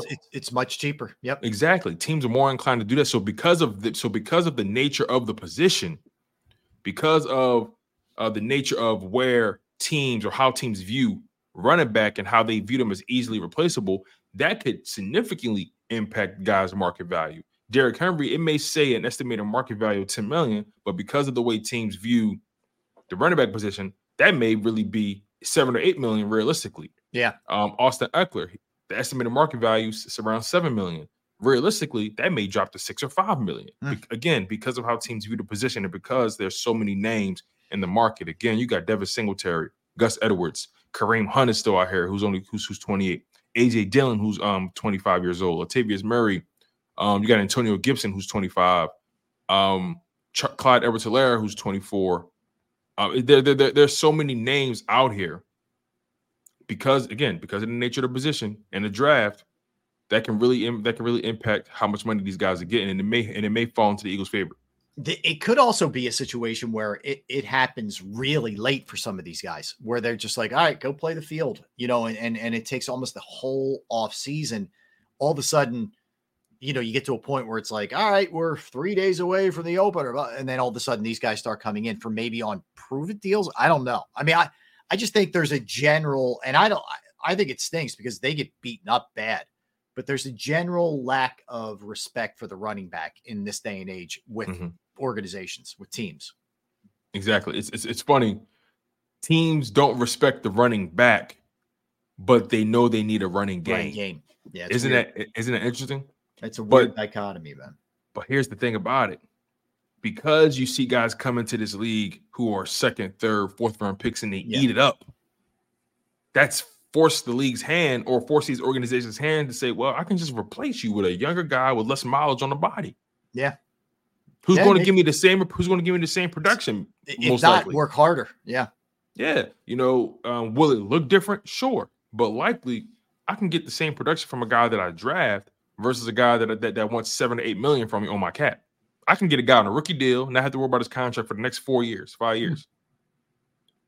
I mean, when you think about it from a business perspective, it makes total sense for these organizations. But at the same time, there's men involved, there's people involved, and these guys, these guys are starting to go instinct.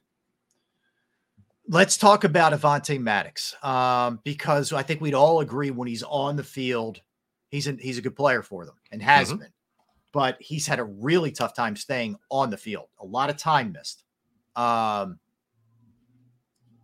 leaning towards he isn't back. What do you think? Let me give you this before I tell you if I think he's back or not. Let me just give you this. In 2022, 9 games played. In 2023, 4 games played. The Eagles signed him to a 3-year extension in 2021 that took effect in 2022. I just told you 2022, 9 games. In 2023, 4 games. So 2 years of that new deal he received, 2 out of the years so far, he's been a ghost. He's been non-existent, almost no impact because of the injuries. You said it, though. When he's healthy and when he's on, he's on. But the way he plays the position, he's very physical for a small guy. He can't stay healthy. So as of right now, they're taking like a bad contract on the books. And because 2 out of the 3 years of that contract you signed, you've been almost non-existent. You've given me 13 games out of a possible 34. I can't see myself bringing you back for the final year of your deal with the cap hit, I believe, of, was it 7 or 8 million, if I'm not mistaken? Something like that, yeah. Let me just double check that because, again, this has nothing to do with the man. This has everything to do with the production and the health. And he has a cap hit of 9.6 million, a dead cap of 7.7. If I'm the Philadelphia Eagles, I'm finding a way to get out of that. He has a base salary in 2024 of 6.85 million. The Eagles are not paying that. Nope. So no, he's either going to be restructured or gone. He's either going to be restructured or gone. And if he knows what's good for him, he'll take the restructure. Because if you go in the open market with that injury history, teams, and you're only a slot, not only, but you're a slot guy. Yeah. Teams aren't going to take that chance on you. And you're a smaller guy at that. So overall, I don't think his future is bright in Philadelphia if he plays hardball with the restructure. Yeah, I think you're right. There's other guys, Fletcher Cox, it's very much up in the air. I don't believe Nicholas Morrow will be back. I think they will take a shot. I don't think it's going to cost them a ton at bringing back Zach Cunningham, Nakobe Dean. But again, the fear there is they just pencil those guys in as starters and we're fine. No, you're not fine. Jack Driscoll, kind of a jack of all trades, backup offensive lineman. Looks like he could be gone too. So there's a lot of rumors that he may be able to get a starting job elsewhere. And then you lose a really good depth offensive line piece. And we're still up in the air with Kelsey, so that also makes you a little bit shorter on that side of the ball. We just don't know. Exactly. The thing about Jack Driscoll is he's put up a lot of good snaps for the Philadelphia Eagles over the past 3 seasons in the NFL. In 2023, played in 16 games. 2022, played in 17 games. 2021, 9 games. 2020, 11 games. He's given them quality snaps. He's been a swing guard for you. At times, even played right tackle when needed. He's proven that he can give you a lot of production, or he can at least stabilize your offensive line in the event of an injury. Mm-hmm. But at this age, being 26 years old, and because of the amount of experience and preparation he's accumulated with the Philadelphia Eagles by way of Jeff Stoutland, I wouldn't be surprised if a guy like Jack Driscoll wants to go in the open market and really get as much money as he can. I couldn't. How can you blame him, right? No. You know, the league values Philadelphia Eagles offensive lineman. We saw Andre Dillon get a huge contract from the Tennessee Titans and ended up getting benched halfway through the season. We saw Isaac Seumalo get a huge contract from the Steelers. So again, Jack Driscoll most likely won't be back because of the age. His market value, it's not really existent right now. I don't see it anywhere, but I'm pretty sure because of the nature of the position, he's going to be highly sought after because of the pedigree working with Jeff Stoutland, being on that Eagles offensive line and getting the amount of snaps he's got.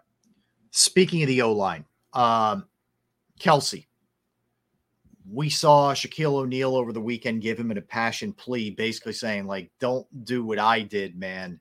Retire. Okay. You don't want to screw up your family, blah, blah, blah. He kind of gave him that. But the question I have is, and you threw this to me pre-show, which I think is really interesting, and I want to bounce it off you and our audience here. Mm-hmm. Do you feel like his retirement was expedited because of the crash and burn this season? Or do you think that motivates him even further to get back?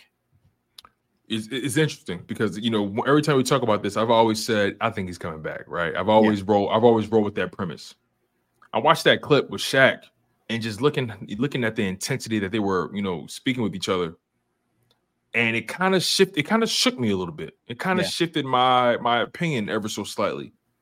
You know, when you think about everything Jason Kelsey brought to the Philadelphia Eagles, let's just talk about last year. I mean, he was a first team All-Pro, you know, de facto, no question about it. I mean, bona fide. When you think about a guy playing at that level, at that age, you say to yourself, why would he want to walk away? But at the same time, you see how he's been maneuvering, you know, throughout the offseason, having the time of his life. You see the conversation he's having with people. And then you think about the way the season went. And, you know, when I sent you that question, it was so strange because the Philadelphia Eagles missed a grand opportunity here. Yeah. It was epic collapse in epic proportions. And I do believe they forced his hand. And again, this is in the event he does retire. Mm-hmm. I think if he does retire, they did force his hand. I firmly believe if there was more stability on the defensive side, if there was more stability in the coaching ranks, I firmly believe it wouldn't be as much of a difficult decision for him. Now, obviously, you know, he has to worry about the family side of it and the health side of it, all that kind of stuff. He's been an Iron Man, but we know he's battled stuff and never said a word about it. But to answer your question plainly, I do believe this. Everybody in your crew identifies as either Big Mac Burger, McNuggets, or McCrispy Sandwich. But you're the Filet-O-Fish Sandwich all day. That crispy fish, that savory tartar sauce, that melty cheese, that pillowy bun. Yeah, you get it. Every time. And if you love the Filet-O-Fish, right now you can catch 2 of the classics you love for just $6. Limited time only. Price and participation may vary. Cannot be combined with any other offer. Single item at regular price. Ba-da-ba-ba-ba. Epic collapse, the way things ended, probably is going to make his decision a lot easier. Okay. All right. Interesting. All right. The Nicholas Morrow, back or not? No, Nicholas Morrow's not back. I don't think so either. I think you're going to see, in terms of primaries, I think you're going to see Cunningham,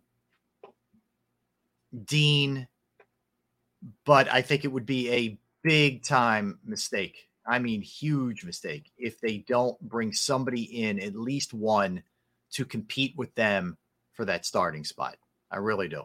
I couldn't agree with you more. It would be malpractice for them to go into the training camp or OTAs with the linebacker position as is. I don't have as much faith in Nakobe Dean the way Howie Roseman does.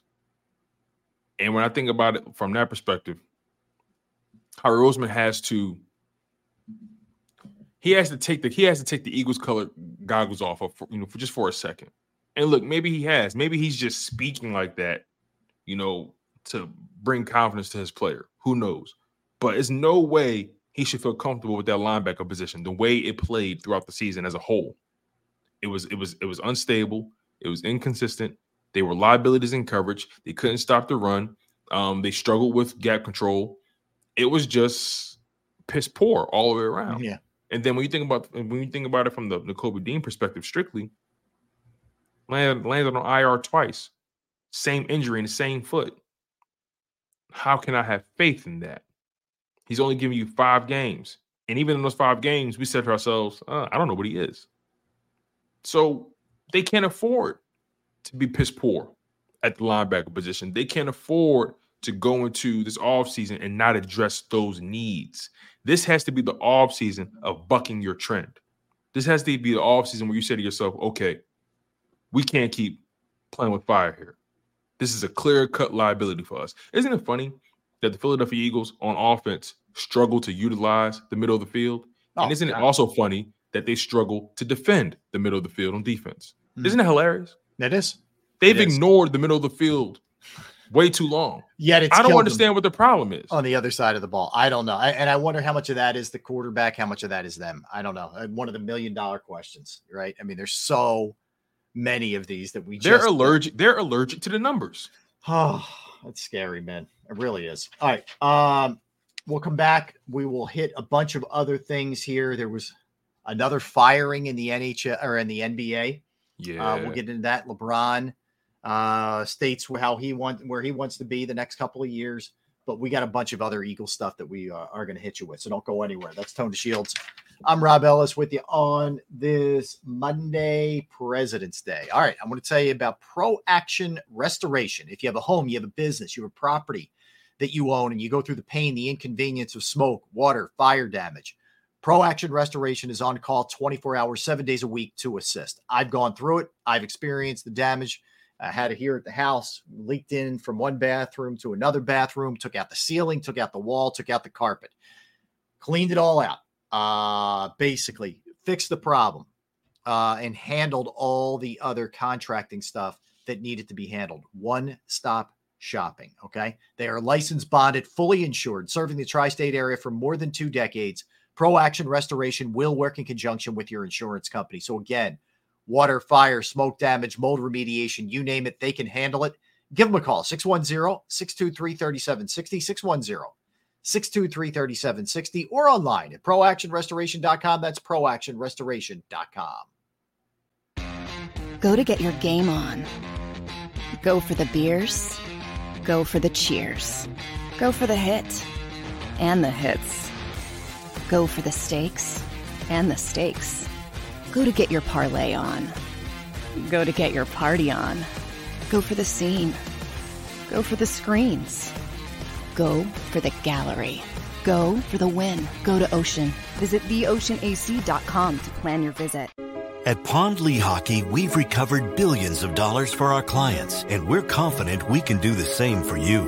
With over 250 years of combined courtroom experience, we've helped over 100,000 injured clients obtain some of the largest settlements in Pennsylvania.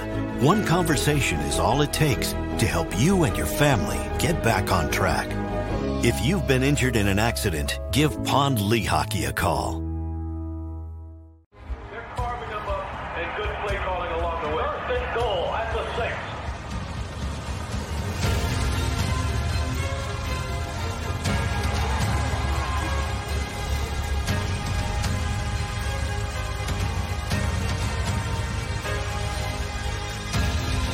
On the field of life, First Trust Bank is there for you.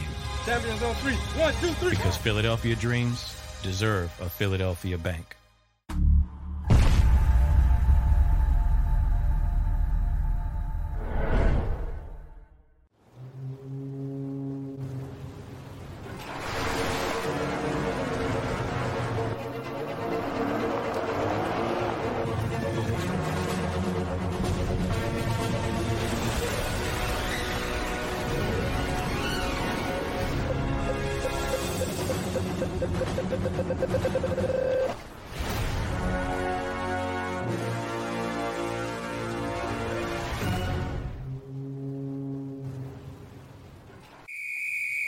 Underdog Fantasy has a way for you to play alongside your favorite football team all season long with their fantasy pick'em game. You pick between 2 to 5 players, select whether they'll go higher or lower on one of their stats, then do what you usually do on a Sunday. Watch the games.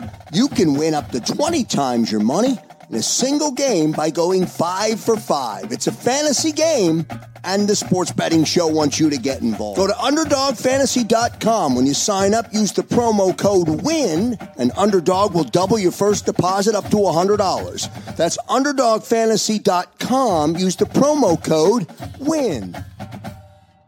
Do you stream on a Roku, Fire Stick, Google TV, or Apple TV? Now you can watch 6ABC 24/7 with the 6ABC Philadelphia streaming app. And the big story on Action News. Search 6ABC Philadelphia and start streaming today. EAGLES. Eagles.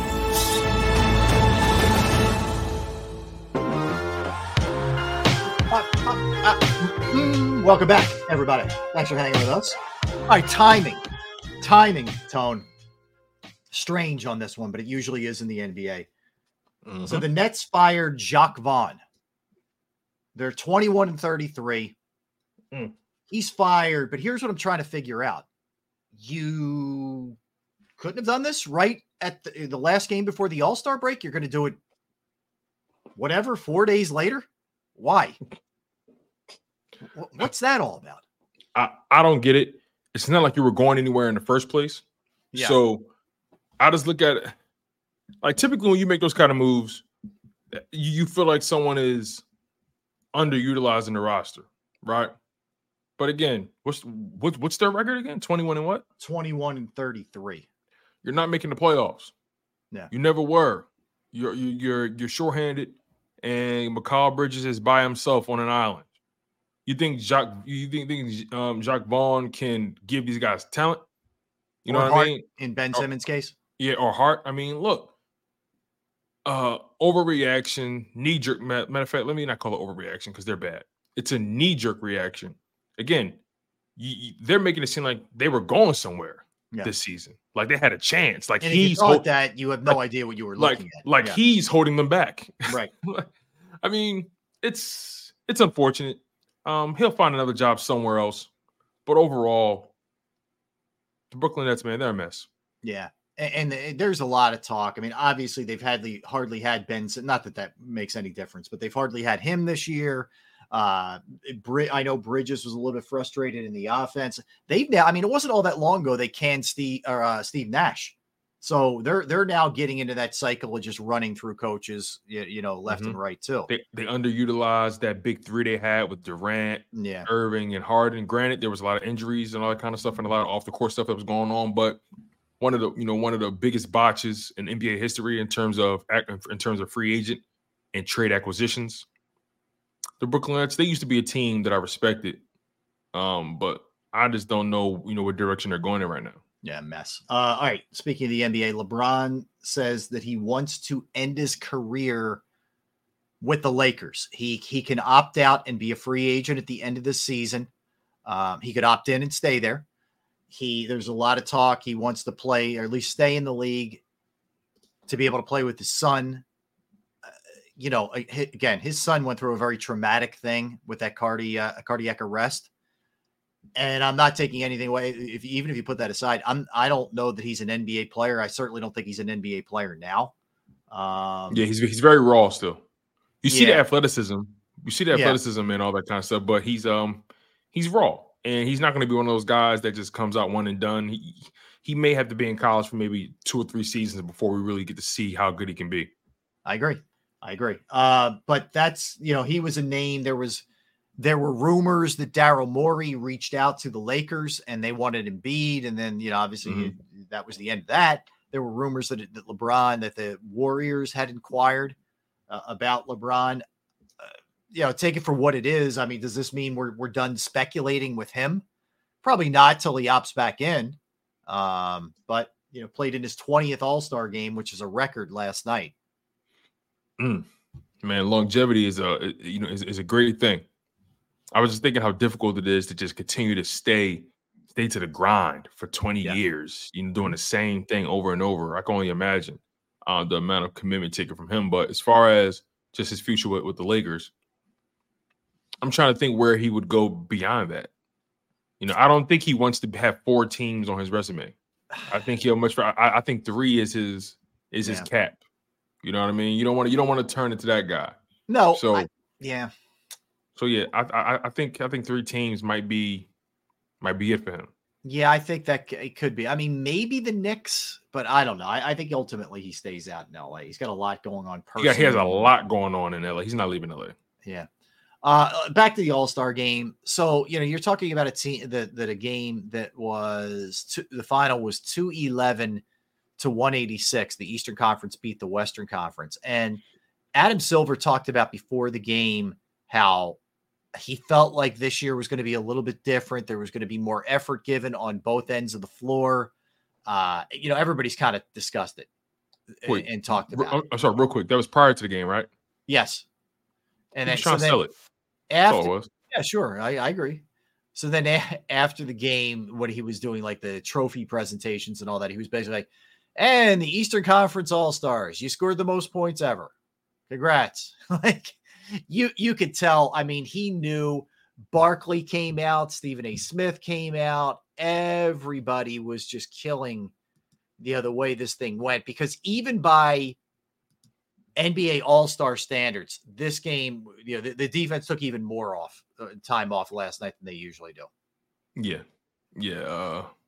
Chad Ochocinco brought up a very interesting conversation. He said something along the lines of, what do you think is worse? Where the Pro Bowl has, what the Pro Bowl has become, or what, the All-Star game has become. Yeah. I'm curious what's your thoughts on that, right? Because remember, there was a point where in the Pro Bowl, guys were still, hitting. Then it evolved into two-hand touch, and then eventually they say, you know what, we're doing flag football. These guys don't even want to tackle. What's the point? So let's just do flag football. So what do you think has become the worst product? Right, the Pro Bowl or All-Star weekend? Here's what I would say. The one real distinguishing difference is that players, not that you can't get hurt in a basketball game, you can, but the likelihood that you get hurt is far greater if you're playing a football game, even without, full effort, which is dangerous if you're not doing that. I don't think, my opinion is they will continue the game. I think they had to do what they did with the Pro Bowl. You had to stop playing the football game. You had to turn it into a skills competition. I don't think you need to do the same thing with the NBA game. I hate that you have to incentivize this with even more money for guys who are making like 30, 40 million a year. You may have to do that. I don't know what else you do. Like, are you going to punish? Like, you can't do anything with seeding. You can't do anything else ultimately. Maybe you change the way the game's played a little bit. I don't know. I think it stays, but I think they have to figure it out. The problem they have is, Tone, it's not just the guys who are in their 10th All-Star game or their 20th All-Star game. It's the young guys who don't care. Anthony Edwards, they see the OGs not caring. It's a trickle-down effect. Anthony Edwards is 22 years old. Anthony Edwards was like, basically, I'm not really giving all that full effort. I'm like, dude, he's got the league. He played 16 minutes? Maxi only got like 13 minutes, something like that. Like, yeah, they didn't play a ton. It's the way it looked early. It looked like Halliburton was going to be the MVP. He was playing in Indianapolis and he was just hitting threes left and right. It looked like it was going to be his night. Ultimately, it turned into Dame. But it is a problem. I think when you watch an NBA All-Star game, you're not going in thinking, oh my God, this is going to be an 80-75 game where everybody's grinding it out and playing hard. No, you don't expect that. But you want it to look somewhat competitive. Like on the defensive end, they're just literally not trying. It's like, I don't know. It's almost turned into some kind of like a fashion show or something where you're just shooting that. When I don't mean like fashion clothing, I mean just some kind of like it's turned into a Globetrotter event. Yeah, that's what I was saying. Yeah, that's a good way to put it. It is. It's a good way to put it. And Doc Rivers got the nod as the coach. So there you go. Fitting, very fitting. Yeah. Yes. I don't know what to say about it. I mean, he just got.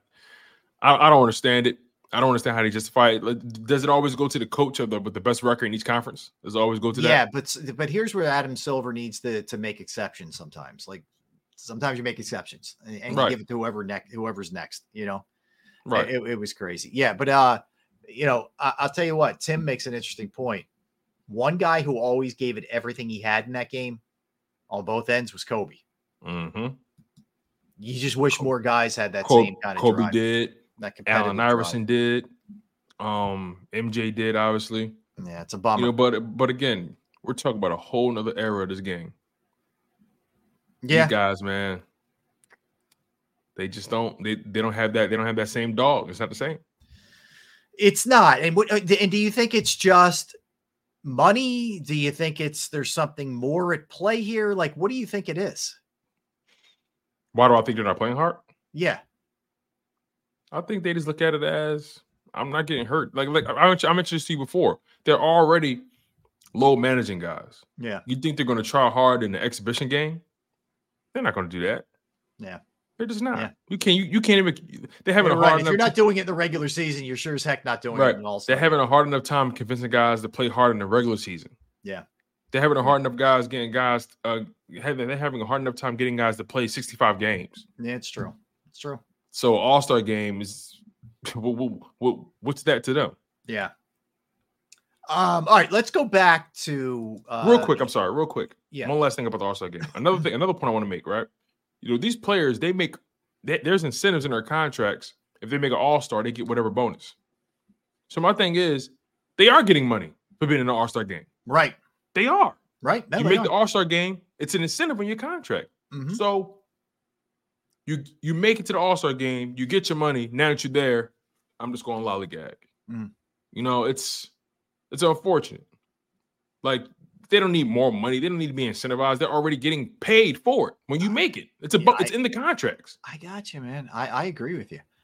Tone says because it's Sill says because it's in season, they should have it after the season. I don't know that they're gonna give effort if it's after. That was the Pro Bowl, one of the Pro Bowl issues. Yeah, that may be worse actually. Yeah, I think that could be worse because when the season ends, all those guys, they're jet setting. They're gone. Tough call, man. It's a tough call. All right. So Peter King thinks that the Eagles will be playing the Browns in Brazil, which was one of the, I think we talked Browns and Falcons were the two most likely, considering it wasn't going to be a divisional game. Yeah, we talked about Atlanta as well. We thought it could be Atlanta too. That's what I'm saying. Atlanta, Atlanta or Cleveland. Okay. Yeah, they were the two. But the other ones just didn't seem to make a lot of sense. I didn't think it was going to be Green Bay. Mm-hmm. You didn't think it was going to be anybody in the division. So, that seems to be about right. You get to get your up close and personal look at Jim Schwartz. So, but let me ask you this.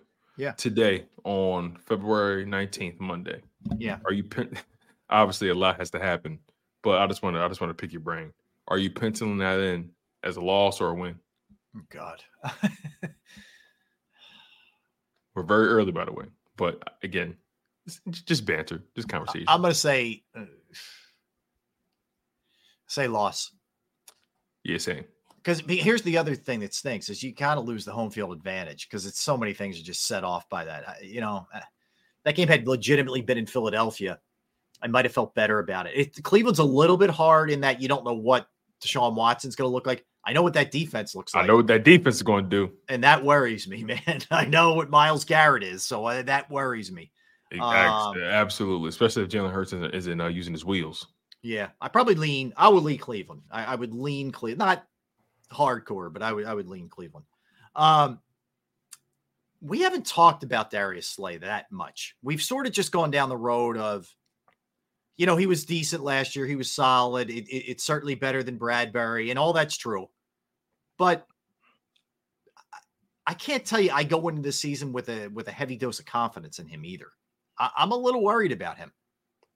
Yeah, the bottom line is he's 33 years old. He is coming off of a Pro Bowl year. Let's be honest. Let's just give him that much. But the fact of the matter is he didn't have his greatest season either. No. It wasn't terrible.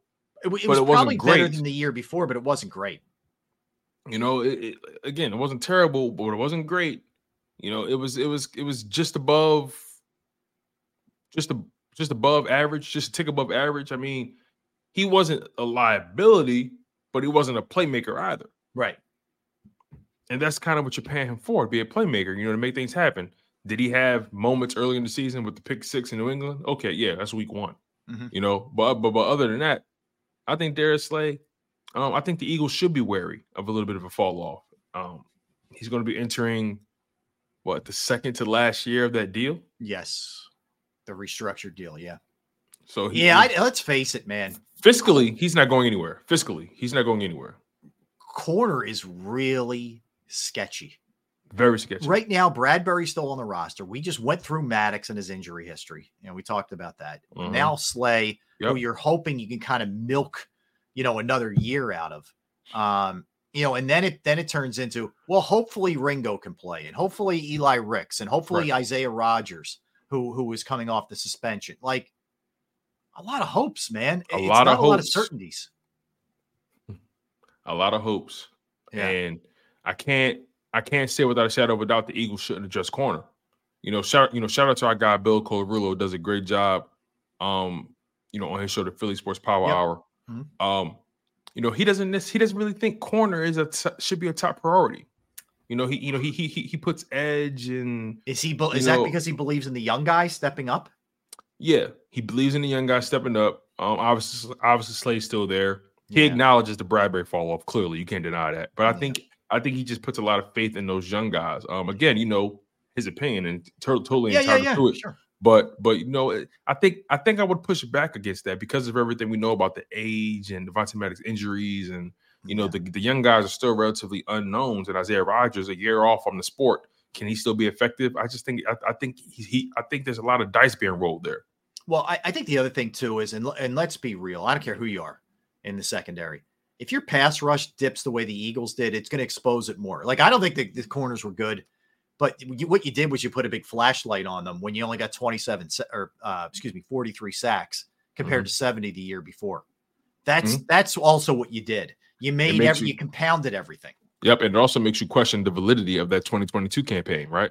The D-line was going crazy that year. Right. Of course, the DBs are going to have better years, but the moment that D-line had a hiccup in their game, those corners fell off a cliff.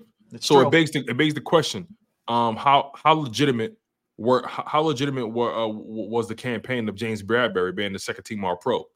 How legitimate was Darius Slay's campaign in 2022? How legitimate was anybody in the DB room? Right, they were the number one pass defense. Was it because of the DB's skill set? Got Bradbury paid, didn't it? I'm at a point where I say I think not. I'm willing to call that 2022 campaign as far as pass defense fool's gold because the pass rush was dominating everybody. It's true. Wouldn't you love to be a fly on the wall behind the scenes at the NovaCare complex and hear how much input Vic Fangio is going to have into personnel? I would really love to know, like, hey, I need Reddick back, man, or we have to upgrade here. I would really like to know, because wouldn't you think with a 65-year-old guy who's been around as long as he has, you're not bringing him in to just tell him here's what we're giving you. Here's what we're giving. Like, I have to imagine he's got more input than in any other coordinator, any other coach on the staff. Yeah, I would hate to think he took a job where he has no say-so over his personnel. A guy of that pedigree, you mentioned it with that kind of resume. There's no way you waste his time and waste your own. Yeah. Yeah, it's to me, it's faulty logic if you're doing that. I understand that where it's not going to maybe be a situation where, it's Bill Belichick and he's got domain over everything. But, you're darn right. I'm going to try and accommodate if Vic Fangio is telling me we have to upgrade it at corner. You got to get me a more fluid safety or whatever. It's only smart to do. If they get rid of Bayard-Tone, they have a good amount of cap space.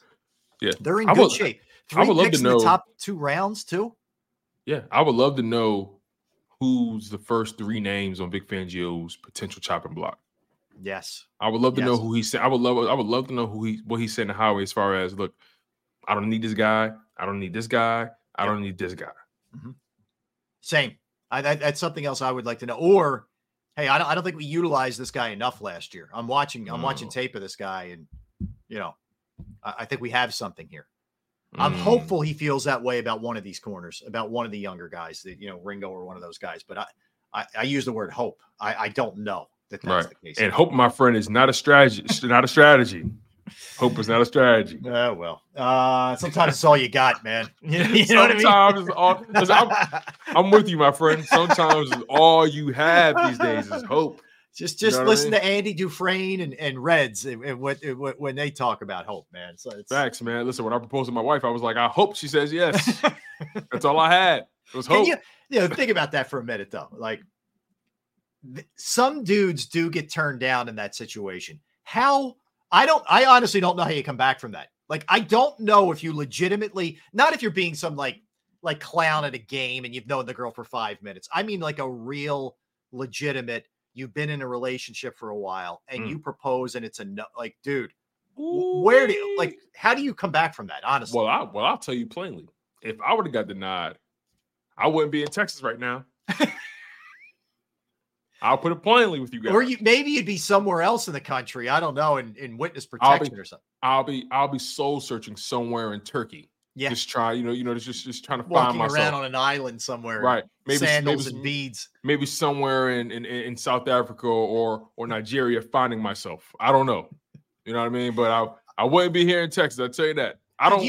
Do you know how bad you feel like when someone leaves you hanging for like a handshake or a pound? Like, that's kind of a crappy feeling. Oh my God, yeah. But you got a ring. You thought she or he was the one, and they turn you down. That is like humiliation beyond. I'll put it to you this way, Rob. Where I come from, we don't spin the block. Okay. If it don't go your way, we ain't spinning the block. We ain't coming back around. Oh no. There's no return. We don't come back. We don't come back from that. No. It's over. It is over. I don't care what your feelings are. You do not go to that well again, ever, ever. And you probably need to move out of wherever you're living, because that's going to be a tough one with your boys. You know what I mean? That's going to be a tough one, dude. We not spinning the block, you guys. She says no. Yeah, it's a no go. It's over. It's over. All right. Let's come back. We'll talk NFL. One of our old Eagles friends gets an extension. We'll get into a bunch of different things with the NFL when we return. Don't go anywhere. Tone and Rob. All right, let's talk about Flynn Tree Services. Flynn Tree Services is an experienced, licensed, and insured Pennsylvania tree services company that will trim or remove any unwanted trees off of your property. They offer cost-effective solutions to any tree problem that you may face, and they're experts trimming all types of trees, and they serve southeastern Pennsylvania, South Jersey, and northern Delaware. You can go to their Facebook or Instagram page for more information or a sampling of their work. Give Flynn Tree Services a call at 610-850-2848, 610-850-2848, or online at flynntreeservices.com. That's flynntreeservices.com. Go to get your game on. Go for the beers. Go for the cheers. Go for the hit and the hits. Go for the stakes and the stakes. Go to get your parlay on. Go to get your party on. Go for the scene. Go for the screens. Go for the gallery. Go for the win. Go to Ocean. Visit theoceanac.com to plan your visit. At Pond Lehocky, we've recovered billions of dollars for our clients, and we're confident we can do the same for you. With over 250 years of combined courtroom experience, we've helped over 100,000 injured clients obtain some of the largest settlements in Pennsylvania. One conversation is all it takes to help you and your family get back on track. If you've been injured in an accident, give Pond Lehocky a call. They're carving them up, and good play calling along the way. First and goal at the 6.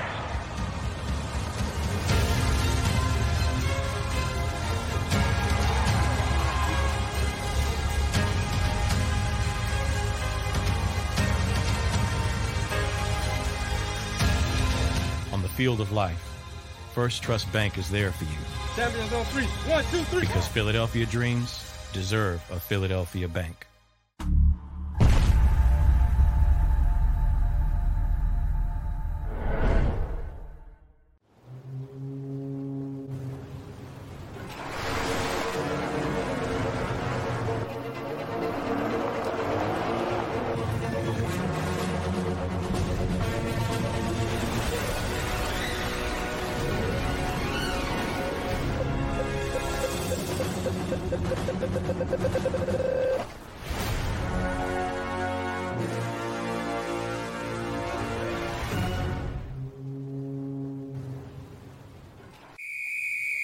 Underdog Fantasy has a way for you to play alongside your favorite football team all season long with their fantasy pick'em game. You pick between 2 to 5 players, select whether they'll go higher or lower on one of their stats, then do what you usually do on a Sunday. Watch the games. You can win up to 20 times your money in a single game by going 5 for 5. It's a fantasy game, and the Sports Betting Show wants you to get involved. Go to UnderdogFantasy.com. When you sign up, use the promo code WIN, and Underdog will double your first deposit up to $100. That's UnderdogFantasy.com. Use the promo code WIN. Do you stream on a Roku, Fire Stick, Google TV, or Apple TV? Now you can watch 6ABC 24/7 with the 6ABC Philadelphia streaming app. And the big story on Action News. Search 6ABC Philadelphia and start streaming today. EAGLES. Eagles.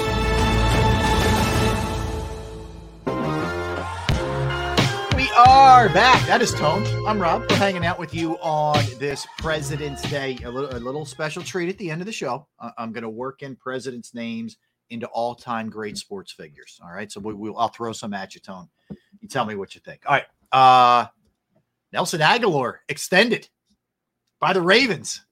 Nelly, back. Here's the thing about Nelson Aguilar. I get there were a lot of frustrating moments with him. There were some big drops. No denying it. He had a killer 2017 and had an excellent Super Bowl for this team. So I don't. He leveraged that into so much for himself later on his career. He did. But I don't destroy that guy the way some Eagles fans do because of that. Like I'm sorry. Maybe I don't give him a full pass, but I give him a little bit of a pass. Whereas some Eagles fans really want to hammer that cat. Like he stepped up big for them in some huge spots. Nah, I'm not going to kill Nelson Aguilar. Listen, he stepped up in a way that delivered. He stepped up in such a way that delivered you a Super Bowl. Listen, he all right with me. Yeah, he's all right with me. Did we have a lot of moments where he dropped the ball? Absolutely. Yeah. But man, did he show up when it mattered most? And that's how it is, man. In life, man. Look, people are going to give you a lot of ups and a lot of downs, but do they show up when it matters most? Yeah. I can rock with somebody like that. And look, say what you want about him. He's carved out a nice career for himself. Yes. A long career. You got to give credit where credit is due. I agree. Longevity, man. I mean, he's been around. This will be like his 10th or 11th year in the league. Wow, really? That draft him 14 or 15, something like that. Let's find out. Out of USC. So Nelson Aguilar, okay, he's an 8-year pro. So this year will be 9, though. The next in 24, it'll be his 9th, right? He's 31 years old. So let me see. 1, 2, 3, 4, 5, 6, 7, 8, 9. No, he's going into his 10th season. That's like stick around in that league for that long is not easy, man. He's going into his 10th season. Right. And look, he's been healthy. In 2023, he gave you 583 snaps. Didn't give you the most receiving yards, but gave you touchdowns. They clearly felt like he was a big part of what they do and fits well into their situation. Also, shout out to his agent Eugene Parker from Relatively Sports. Yeah. Gotta give credit where credit's due, man. Listen, man, there's some agent Hall of Fame cats out there who have gotten insane money for some guys. I'm not saying Aguilar is necessarily that person, but there are some dudes who are winners. They are Hall of Fame money makers, for sure. All right, we talked about this, but just this is strictly from the horse's mouth here. Steve Spagnuolo addressed whether or not he wanted to be a head coach. He said, quote, he was on Mad Dog Radio, and he said, quote, I've been asked this question a lot. I'll answer it the same way. Absolutely, I want to. That's in reference to being a head coach. We're prideful guys in this business. It wasn't a success when I was in St. Louis, although I think what gets lost in this is when you went from year 1 to year 2. In that second year in 2010, we had won the last game of the season. We were in the playoffs and hosting a playoff game against New Orleans. It didn't happen. And then we hit the lockout and things were and blah, blah, blah. But he said, if it happens, it's God's will. And I will continue to do what I'm doing. But I'm a very blessed man to be where I'm at. So very healthy way to look at it, I guess. Bags. Definitely. You know, the job he's doing right now in Kansas City, bar none, one of the greatest DCs we've ever seen play this call this game. Hey, speaking of that, do you think guys who have been perennially great assistants should have a spot in the Hall of Fame? Because I do. Like, for example, I think Jeff Stoutland deserves a Hall of Fame spot. I don't think the NFL does a good enough job acknowledging all facets of their game when it comes to the Pro Football Hall of Fame. I mean, you got coordinators for a reason. There are some coordinators who make head coaches. We've seen that in Philadelphia. 100%. So look, Jim Johnson, he should be in the Hall of Fame. You know what I mean? Yes. But look, man, they have their process, I guess. You know what the thing is? Because not everybody aspires to be a head coach. So, like, to me, recognize somebody's contribution who even if you did aspire to be a head coach, whatever, if you did a great job for a very extended period of time as an assistant, I think you should get love. I think you should get recognition for it. That's just me. But yeah, now obviously, it's going to be a cutoff. I think it should stop at, I know I just got finished saying Jeff Stoutland should get in. But it probably realistically should probably stop at coordinator. Oh, I agree. Yeah, I'm not looking to get into quality control guys. I'm not getting crazy, but yeah, I agree with you. The salary cap is poised to be as much as $243 million or higher this upcoming season for the NFL. That's what, considering everything that's gone into it, somewhere in that neighborhood or more. It's a far cry from the initial cap. When they instituted the cap back in 94, it was $34.6 million 30 years ago. Yeah, it's gone up a little bit, I think. Yeah. What do you think the cap's going to be? We're in 2024. What do you think the cap's going to be in 2050? Oh, God. All right. 26 years from now. If 30 years ago, it went from 30 million basically. $500 million? Whoa. That means quarterback contract's going to be what? Near 80 million? Yeah. Yeah. I don't know. And I'm going to say this, and I'm going to sound like the old man, blah, blah, blah. I don't know at what point does the working man woman just look at this and say, this is so preposterous. Like, I can't even. I don't know that they ever do, because it's entertainment. I don't know. That it's the entertainment business. And then, it's a sport, but more than anything, NBA, the NHL, the NFL, MLB, all those pro leagues. Yeah, they're playing a kid's game, but also it's entertainment. And there's billions of dollars in advertising. Yeah. There always will be.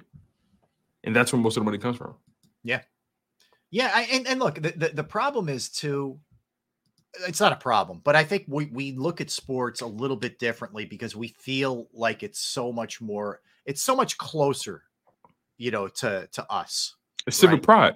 Well, right. And like when it comes to like movie stars or entertainers, like I'm talking about like singers or whatever, right. We feel like they're almost in like a different universe, but they're making just as much, if not more. I'll put it to you this way. Most athletes want to be rappers, and most rappers want to be athletes. Yeah, and they all envy each other in little ways. Yeah, but everyone should be in their lane because whenever these athletes try to move like rappers, they get in trouble. Yeah, so let's everybody just stay in their lane and know what they're good at. Yeah, I hear you. All right, Sills. The word is the NFL owners want to have a top and floor like the NHL does. Owners will never let this get out of hand. I hope so. I hope so, man. I hope so. I hope it doesn't get that crazy, but I feel like we're heading there at this point. But there should be a ceiling to some degree with this in terms of certain positions or whatever. But so in other words, that means the owners and the organizations continue to make more money while there's a ceiling on what guys can get paid. Basically. That's true. Yep. Yeah. Fascinating. All right. So a couple other thing. Yeah, but I thought that cap number, man, it's like, whoa, when you compare it to what it was, it is up there. They didn't think it would probably be this high at this point. No, I don't think they did. So we have tag day begins Tuesday. Okay. And the big question is, what will happen with Chris Jones? And we know, the Chiefs are going to have a hard time keeping both Chris Jones and L'Jarius Sneed, who we talked about a little bit earlier. So if they do elect to tag him, it's expected to be $32.1 million, which would be a 20% bump over his 2023 number. If they franchise tag him? If they franchise tag him. Wait, the franchise tag for DTs is $32 million? Yeah, he got tagged. Yeah, isn't that crazy, man? He got tagged last year for 26.8. But I thought he sat out and they ended up restructuring something. And no, they bumped him a little bit, but that's what it was when he was tagged before they bumped him. Wow. Yeah. That's not going to happen. So either they're going to reach a deal where they spread the money out better, or he's gone. They're not tagging him for that. No chance. Wow. You know what the tag number would be for a quarterback? I don't think it's going to apply to anybody, but what it would be? $46.3 million per QB. They're not. I mean, this isn't happening with Jones. Like, he's either signed to a deal or he's gone. There's no shot. See, here's the thing. All right, what I'm saying here is he signed a 1-year, $19.5 million contract. Right, but what he was capped at was something else. Didn't they get? I think right. He hit his incentives. So I think he hit $22.6 million. Something like that. Yeah. He hit $22.6 million in cash. AAV. It's crazy. So we'll see. And look, he said again, keep in mind he may have had a few pops, but he said at the parade, I'm going to be back. Maybe that's just his way to put the pressure on the Chiefs too. We've heard that before. We have heard that before. So maybe L'Jarius Sneed isn't such a pipe dream. Might not be, but again, right? It all depends on how much money the Eagles can free up, doesn't it? Yes, of course it is going to depend big. But I think they should take a swing for him though. I agree with you. All right, so re-signing Calvin Ridley could cost the Jags a higher pick. So he led the Jags in receiving last year, but they said we would love to have him back, and we're working towards that. But the way it works, so because of the trade that sent him there, it included a condition that if Ridley re-signs a contract with the Jags, the Falcons get the Jaguars. Well, that's pretty high, 2024 second rounder. Okay. Wow, you can do that? Yeah, if he doesn't re-sign with the Jaguars, the Falcons get the Jags 2024 third rounder. Wow, a lot swings on this one, man. The Jags gave up a lot to get him. All right. Yeah, so it was Dan if you do, Dan if you don't. Yeah, when it was announced, it was a conditional fourth rounder in 24 initially is what we were told. Right. But we didn't know all these little machinations in this thing. So I'm trying to understand how a deal like that benefits the Jags, even initially. Yeah, right. Well, it benefits them. I mean, obviously, you get the player, what it is? It's insurance if he walks for them, right? It's insurance for them because they'll get a third rounder if he walks. Hold on, wait. Who gets what? Can you run it back one more time? I want to make sure I clearly understand. Yeah. So the way it works, because of the terms of the deal that sent Ridley to Atlanta from Jacksonville, it included a condition that if Ridley re-signs a contract with the Jags, the Falcons get the Jaguars 2024 second rounder. Right. All right. If Ridley does not re-sign with the Jags, the Falcons get the Jags 2024 third rounder. Okay. So it's basically that's what's confusing me. Like it's just a second and a third. That's the only difference. In other words, the Falcons either get a second or they get a third. If he doesn't resign, why the hell am I giving you anything? That's insane. Yeah. No, if he does resign. No, but you also, right. No, you're right. I'm sorry. Right. You're right. Yeah, if he doesn't resign, why the hell do I have to give you anything? I don't know. I can understand if he does resign. Okay, I can understand that. Listen, man. Hey, the Falcons, that's a hell of a fleece. Mm-hmm. Yeah. All right. So a couple other things here. As I mentioned, tag day opens tomorrow, and then that kind of leads into the allowed tampering period, which is really when we find stuff out. Mm-hmm. You know what I mean? If you think about it, that stuff, we already know who's going where by the time all of that's done. Right. Like it's already a done deal. Right. We've seen moments where people have reneged on deals, but other than that, for the most part, when those things come across the pipeline, they are what they are. And you know what the tags have really become for the most part? They're just holds on guys. That's really what it is. I've never liked franchise tags. I never liked them. You're preventing a guy from really maximizing his market. I don't like it. Yeah. Never have. Yeah, I think that it's a weird concept that I don't, and it doesn't seem all that beneficial to teams either. It's just a lot of money. The Bucks would take on $14 million in dead money from both Mike Evans and Baker Mayfield if their contract's void. So contracts of both players void on Monday, and the team will take on around $14.5 million in dead money as a result. The money was spread over multiple voidable years for these guys to lower their cap hits. And did you realize Antoine Winfield's contract also voids on Monday?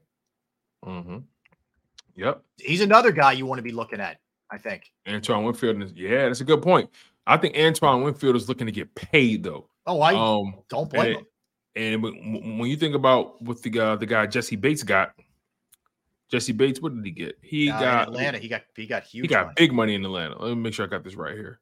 So in Atlanta, Jesse Bates signed a 4-year, $64 million deal with the Atlanta Falcons that had $36 million in total guarantees. Whew. Damn. Man, oh man. Antoine Winfield is looking to break that. And Antoine Winfield is legit. No, he's been great for them, man. Yeah. He really has. All right. I know I'm jumping around a little bit. Phillies, Whit Merrifield, who they signed over the weekend, became official. He got a 1-year deal with a club option.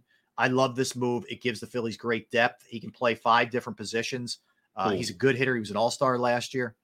And it also ensures you, like if somebody gets hurt or if your younger guys don't play well, he can step in there. But he said one of the reasons why he came to Philadelphia, quote, the reputation of this team in the clubhouse gets around. To be part of it was something I wanted to do. Watching playoff games in Philadelphia, I wanted to be a part of it. I wanted to see what the bank was like during the playoffs. And he also said, I've made all-star teams. I've won batting titles. I want to win a championship. That's why I'm here. And the thought is he probably took a little bit less to play here than he did maybe in some other places. All right. I like it. Let's see if it pans out. All right. Let me ask you this. And I'm hitting you with this blind. I asked this of Dave Zingaro earlier, so I just wanted to throw it past you. If you were putting together your NFC power rankings, would you go Niners, Lions, Cowboys, Eagles, Rams? Am I missing anybody that you would have ahead? Would you have the Eagles? I have them 4th. Where would you have them? The NFC power rankings? Mm-hmm. I remember we did this before on, what was this? The 15th, I think we did it on. Mm-hmm. My NFC power rankings were Niners 1. Yeah. Lions 2. Packers 3. Cowboys 4. Rams 5. Eagles 6. Okay. Bucks 7. Seahawks 8. Saints 9. Falcons 10. Interesting. I think there. So I 2 things off of that. 1, 49ers. They have also some tough decisions. Brandon Ayuk. Mm-hmm. I also wonder if you're not starting to see a little bit of a crack in the faith level for Kyle Shanahan. It's hard enough for teams to get back. They've been close a bunch of years. And we saw how the Eagles responded from losing a Super Bowl. It wasn't pretty, right?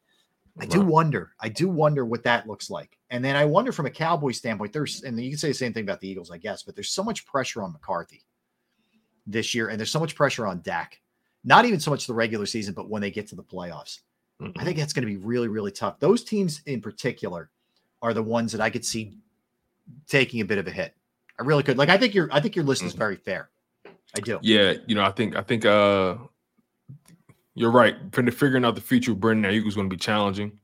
He's definitely looking to get paid. He had a really great year. He's been great for them just in general. As far as the faith level on Kyle Shanahan, look, Kyle Shanahan has definitely dropped the ball in many aspects. I didn't like the handling of the Steve Wilkes firing. That's one thing. But overall, Look, he's a good coach, man, and good coaches are hard to find. I always look at it like this: if you're going to get rid of a coach, you better know who you're replacing him with. And I just can't think of a coach out there that's of that caliber that you can just find. So I think the Niners still have legitimate faith in Kyle Shanahan. Now, if he doesn't maximize the money that's being spent in the trenches, like on a Hargrave or on a Bosa, on the Trent Williams, if he doesn't maximize the Deebo Samuel contract and the George Kittle, because Kittle and Deebo, in my opinion, I think they're going to have short careers. I don't think those guys are going to last that long. I'd be surprised if they play 10, 12 years in the league. I'd be really surprised. So just think about it from that perspective. Kyle Shanahan is definitely on the clock. You know, two Super Bowl appearances in the past 5 years, and you blew both of the leads. Yeah, it's kind of hard to justify that. But again, I think Kyle Shanahan is one of the better coaches in this league. You don't just off a guy like that. He continuously keeps you in the conversation, continuously keeps you in the realm of possibility of winning the big game. You got to keep that guy in the building. I agree with you. I like I said, I think coaches can get better, man. I think they can learn from some of the mistakes that they made. Andy Reid certainly did, and I think Kyle Shanahan, can do the same. But Kyle's young. He's in his 40s, right? Yes. Yeah. Come on, man. His best years are still in front of him. Yeah, and the big question for them is too, and you can't do anything with him this year. You can't do it until the following season. But how much is Purdy going to get? Like, are you really comfortable giving him, I don't know, whatever, 25, 30 a year?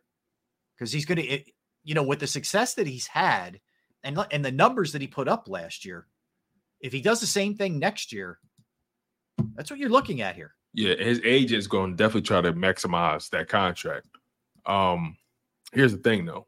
I think we all know so far Brock Purdy is much better when he has those pieces around him. Yes. If Ayuka doesn't come back, we're going to find out a little bit more about him, right? As he loses pieces, and the same goes for Jalen Hurts, right? As he begins to lose pieces, as the contract becomes more and more heavy, we're going to find out more about what he can carry. But I think as of right now, I think it's universally known that Brock Purdy, he needs those guys: Trent Williams, Deebo, Ayuk, Kittle, McCaffrey. He needs those guys in order to be maximized. Well, and that's the thing too. Like, what, and not to reiterate this thing or revisit, but I'm going to for a second. One of the things that Chris Sims said was, Jalen is throwing to an all-star cast. Other than Patrick Mahomes, who isn't? Joe Burrow. Well, Joe Burrow was for his career. He was throwing to Jamar Chase, T. Higgins, Tyler Boyd. You know what I'm saying? He had Joe Mixon. We've never seen Joe Burrow without a legitimate cast. Never. Yeah, right.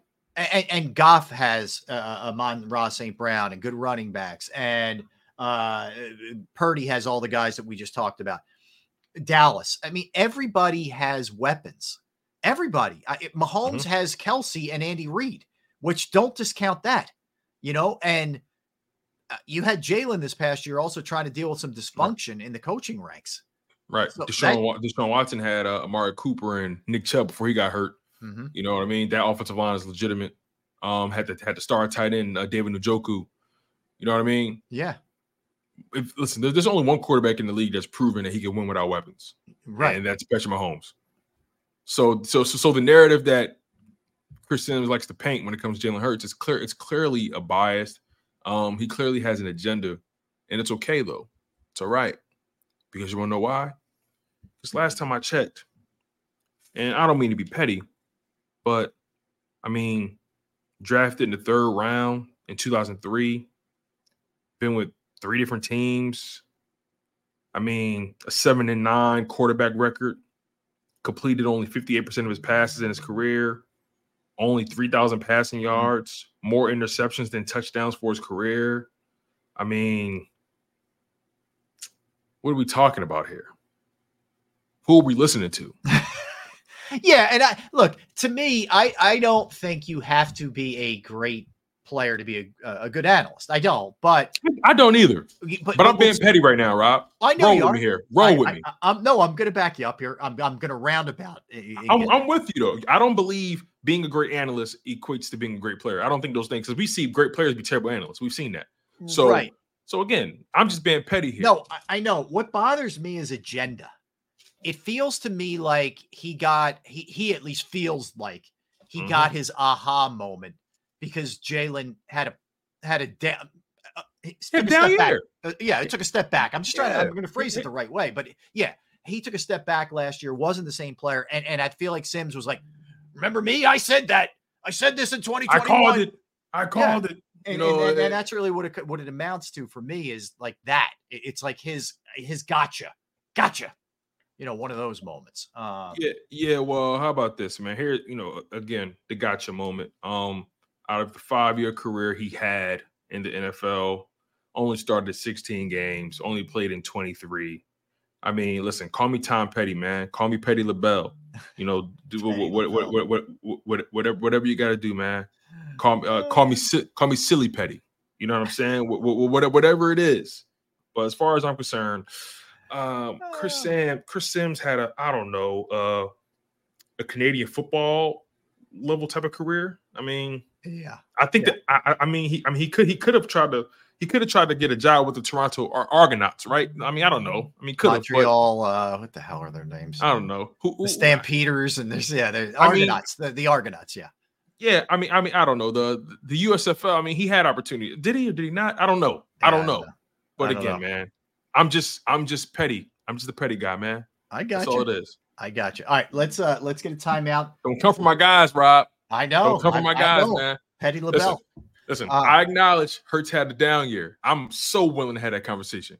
But when you take the angle he's taken the past 3 years, I'm coming for his neck. I got it. I got it, man. All right, we'll come back and we'll do a little ode to President's Day and tie it into sports. We'll do that. Some more Eagles. We'll hit a bunch of other things in our final segment. Don't go anywhere. That's Tone. Excuse me, Tone. I'm Rob. We are Sports Take. Right back.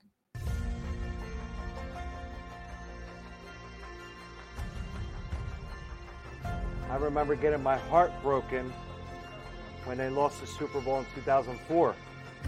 We were big Eagles fans. We moved to South Philly because of the Eagles.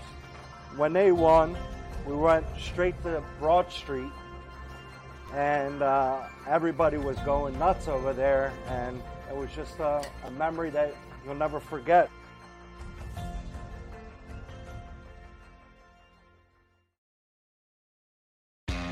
Go to get your game on. Go for the beers. Go for the cheers. Go for the hit and the hits. Go for the stakes and the stakes. Go to get your parlay on. Go to get your party on. Go for the scene. Go for the screens.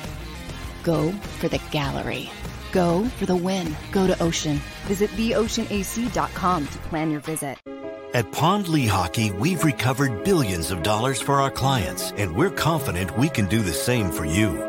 With over 250 years of combined courtroom experience, we've helped over 100,000 injured clients obtain some of the largest settlements in Pennsylvania. One conversation is all it takes to help you and your family get back on track.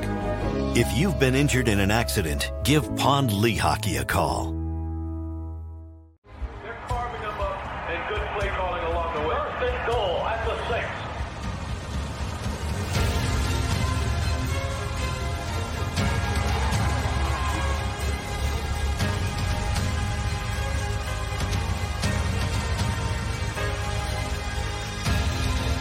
Field of life, First Trust Bank is there for you.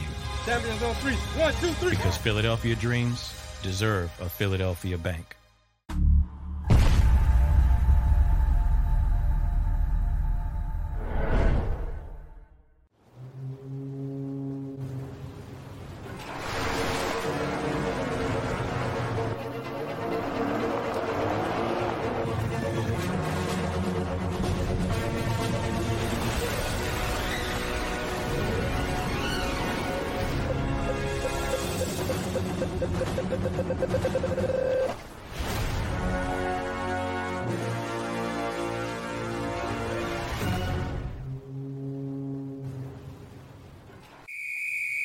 Underdog Fantasy has a way for you to play alongside your favorite football team all season long with their fantasy pick'em game. You pick between 2 to 5 players, select whether they'll go higher or lower on one of their stats, then do what you usually do on a Sunday. Watch the games. You can win up to 20 times your money in a single game by going 5 for 5. It's a fantasy game, and the Sports Betting Show wants you to get involved. Go to UnderdogFantasy.com. When you sign up, use the promo code WIN, and Underdog will double your first deposit up to $100. That's UnderdogFantasy.com. Use the promo code WIN. Do you stream on a Roku, Fire Stick, Google TV, or Apple TV? Now you can watch 6ABC 24/7 with the 6ABC Philadelphia streaming app. For the big story on Action News, search 6ABC Philadelphia and start streaming today. EAGLES, Eagles.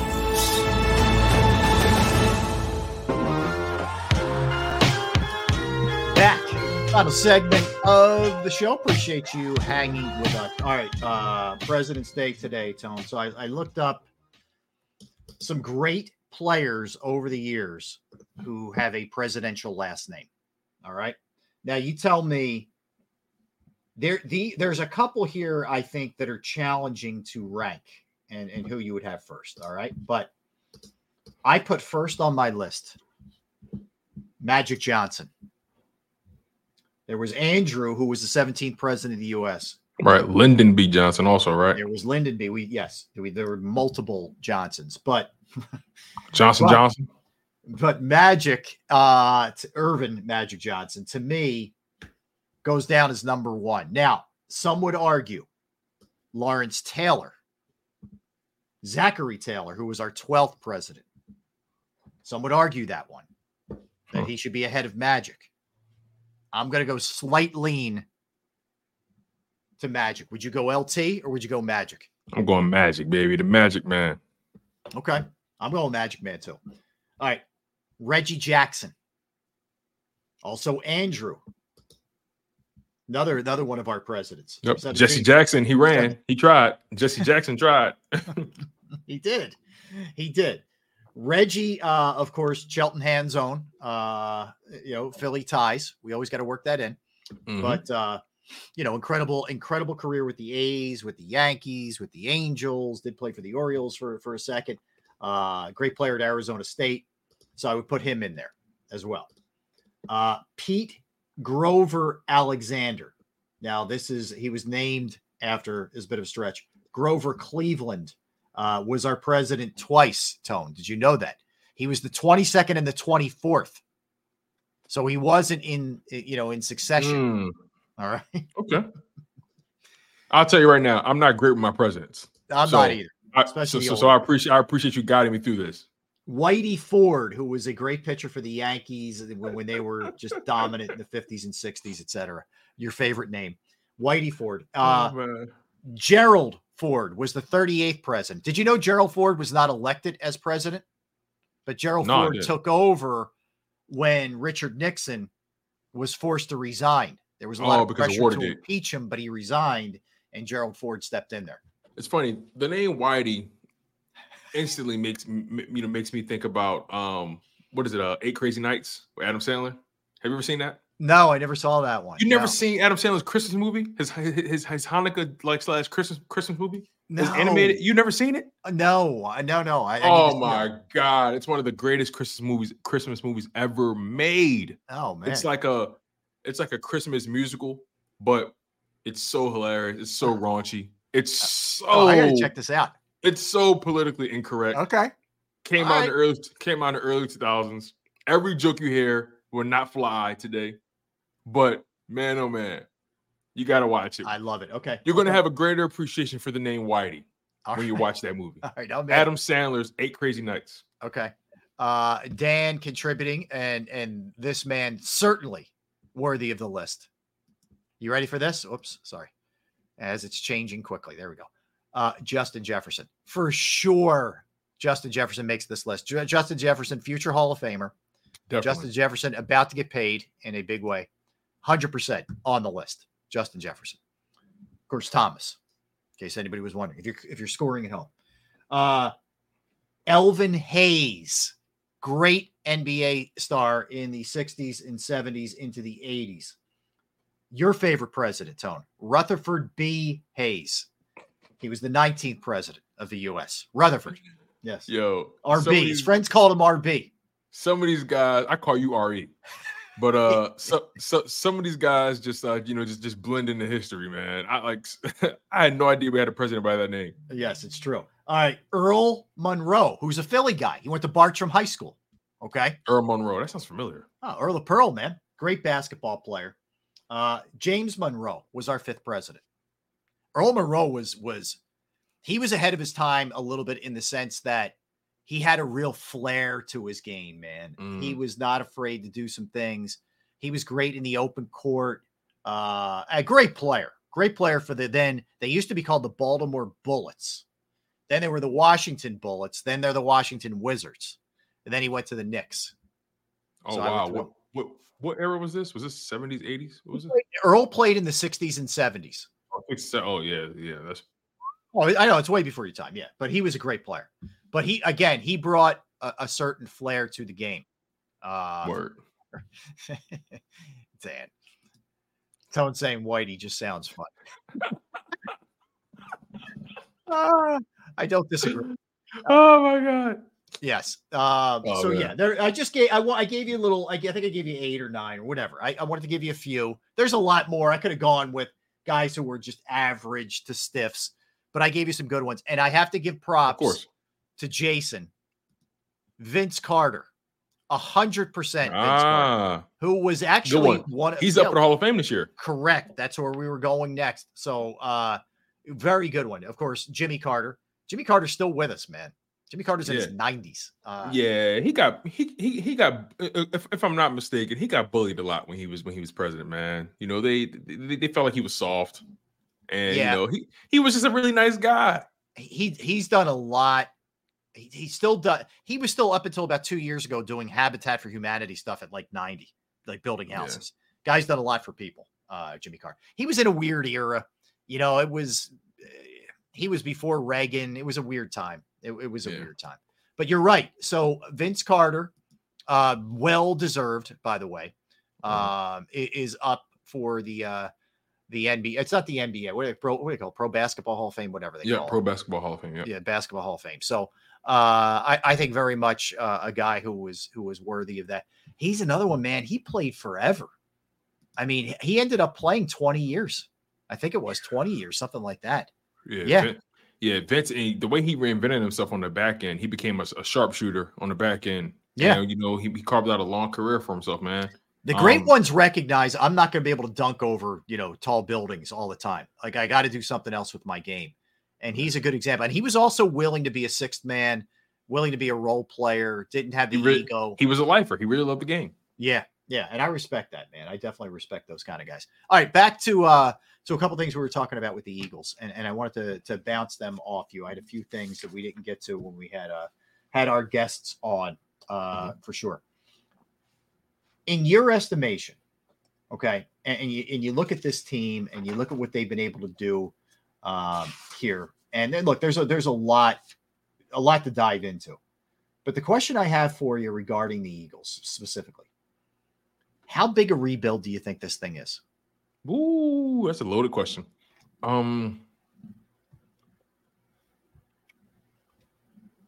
See the defense, right? They have some legitimate work to do. I think it's going to be about 2 years before this defense is even considered maybe top 10. Mm-hmm. I think that's a 2-year fix. I agree with that. But I also believe that they can get to at least the 15th ranked defense in a year. I think they should be able to do that. Is that too much to ask for? 15th? No. When you were one of the worst down the stretch? I actually don't. I don't. No, because here's the thing. If you bring back Reddick and Sweat plays at the level that he should play at. Right. And you got Jalen Carter and hopefully Jordan Davis comes back. Hopefully those guys grow up. Basically. For lack of a better word. Then all of a sudden your defensive line, because that includes the run too, because they stunk against the run at the end of the season. Mm-hmm. So if you're limiting teams with the run and your pass rush, let's say it goes up 10 sacks, somewhere around there, you're helping out your back end. And I think just having the continuity of one coordinator and not doing all the jumping around, I think all those things should at least lend you to some kind of an advancement from where you were.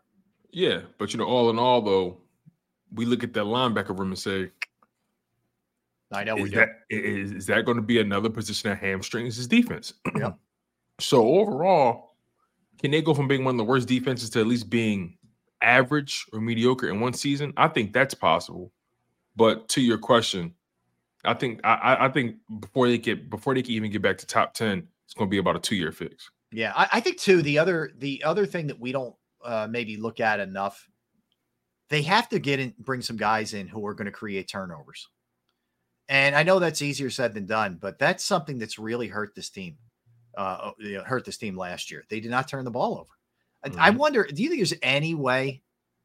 I don't, but I'll ask you that they revisit CJ/GJ. Nah, I think that's a dumb bun. I think that bridge is burned.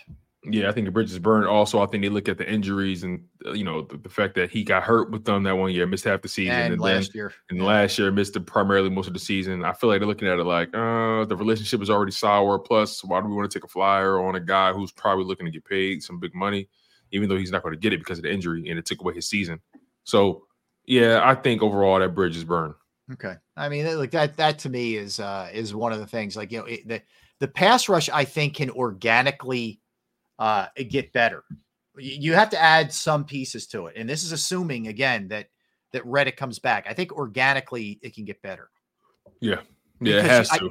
Because really, almost everybody, excluding Fletcher Cox, took a step back last season. But it would be such a nice departure, if you will, if you had a linebacker who could make a play. Even in 22, they had solid. I thought they had good linebacker play. It was solid. And TJ Edwards was really solid, but it wasn't like. And look, TJ Edwards wasn't tremendous in coverage at all, but he was better than what you had. He knew he knew where to be. He knew how to make sure guys were lined up where they were supposed to be. He understood gap control. He just had to expand. He was healthy. He was an Iron Man. He never got hurt. He was available. Yeah, he was available, and that goes a long way with me, man. And he had a good year in Chicago despite their struggles as a team. He overall had a good year, doing his job. I have a hard time looking over that decision that they made. I know you guys are tired of hearing this from me, man. I know you guys are probably way over the TJ Edwards thing, but I'm not. I feel like they screwed that up big time. I feel like they screwed that up. What I kept, even at the time, I was saying to myself, wait, that's all Chicago gave him? That's what I kept saying to myself. And then my next thought was, wow, they must really believe Nakobe Dean is that guy. And it feels like that's an 0 for 2. And the other problem is you banked on Nicholas Morrow. The guy you cut. Who you cut. And then it was, you had to scramble a little bit to bring somebody else in. It was just, they made some really calculated mistakes. TJ Edwards is a guy you absolutely could have figured out how to bring him back where he wasn't killing you cap wise. And they just don't value that position. In my opinion, I think they got cocky. Yeah. Oh, we could put anybody there. We drafted Nakobe Dean. Nakobe Dean should have been your off-ball linebacker, and TJ should have been your middle. And then I would have been okay if you let Kaiser White walk. Yeah, I would have been okay with that. Faded a little bit, yeah. Yeah, and again, Kaiser White was better than anything they had this year. Don't get it twisted. But if you would have managed to bring back TJ Edwards, and then you slide in Nakobe Dean to the off-ball so he can actually acclimate to his role a little better without the full responsibility of being a first-year starter, being the green dot, dictating where guys got to be and maneuvering the gaps. They put a lot on his plate this year. Yeah. And on top of that, the health factor. So it was a massive miscalculation. And I think they got cocky, and that's why TJ Edwards isn't here. Yeah, I agree. I'll tell you the other thing that was really interesting over the weekend. Did you see Shaquille O'Neal? Where he had on his podcast, he had Jason Kelce on. Did you see any of that? I didn't watch the whole thing. I saw clips. Okay. I thought the clip was really interesting because and Shaq, I give him credit. Like he really opened up here. Like he really did. And Shaq's history isn't no secret. His, the early part of his career, with the wife and the divorce, and he doesn't pull any punches. That's why I like Shaq. He's very upfront about his transgressions. Yeah, and he said, to Jason, and he wasn't saying this in terms of running around and stuff, but he said to him, "Listen, man, just make sure you're prioritizing your family." He said, "I didn't. And it got me in a 30, I forget what the number he said, 30,000 square foot house. No. He said, he said now I'm in a 100,000 square foot house by myself. Yeah. I have no idea, but how big that is, but that's pretty big. Big. Oh, yeah. I don't know what it is, but it's big. I know it's big. And he said, I'm all by myself. He said, and you don't want to be that guy. And I thought it was pretty cool. He was really being genuine with him. Hey, dude, he said, you got the ring. He said, don't follow my lead. Don't follow my lead. He said if retirement is what you're thinking about, he wanted to make sure that he wasn't trying to tell him what to do, but just saying, look, just consider how your decision can affect the people close to you. Because Shaq, even off the court stuff aside, Shaq at the end was going from, remember he was at Cleveland and Boston and Phoenix. It's dude, this isn't you, man. You're not some guy who barely gets time off the bench. Yeah. And I think that part took a toll too, because he was look at Brady. Who knows if Brady doesn't, that last year, I'm telling you, I think it was an ultimatum from Giselle where it's you're going back to play again after you just retired after, whatever. And that was it. Yeah. Yeah. And look, even Tom Brady's last year wasn't, if you look at his numbers at face value, he didn't have a bad year at all. No, it was fine. But the team was falling apart around him. Injuries really killed him that year. And I think also he was just I stayed at the party a little too long. I stayed at the party a little too long. Yeah. Yeah. And I think everybody, that's the hard part too. As we've talked about, it's going to be the hardest thing for Kelsey is he can still play, which is a really tempting thing. He can still make a lot of money, which I don't know that's that big a deal for him at this point, but I think that not wanting for the season to end the way that it did and the money. So in your opinion, do you think the way it ended pushed him or not? Will push him out? Yeah.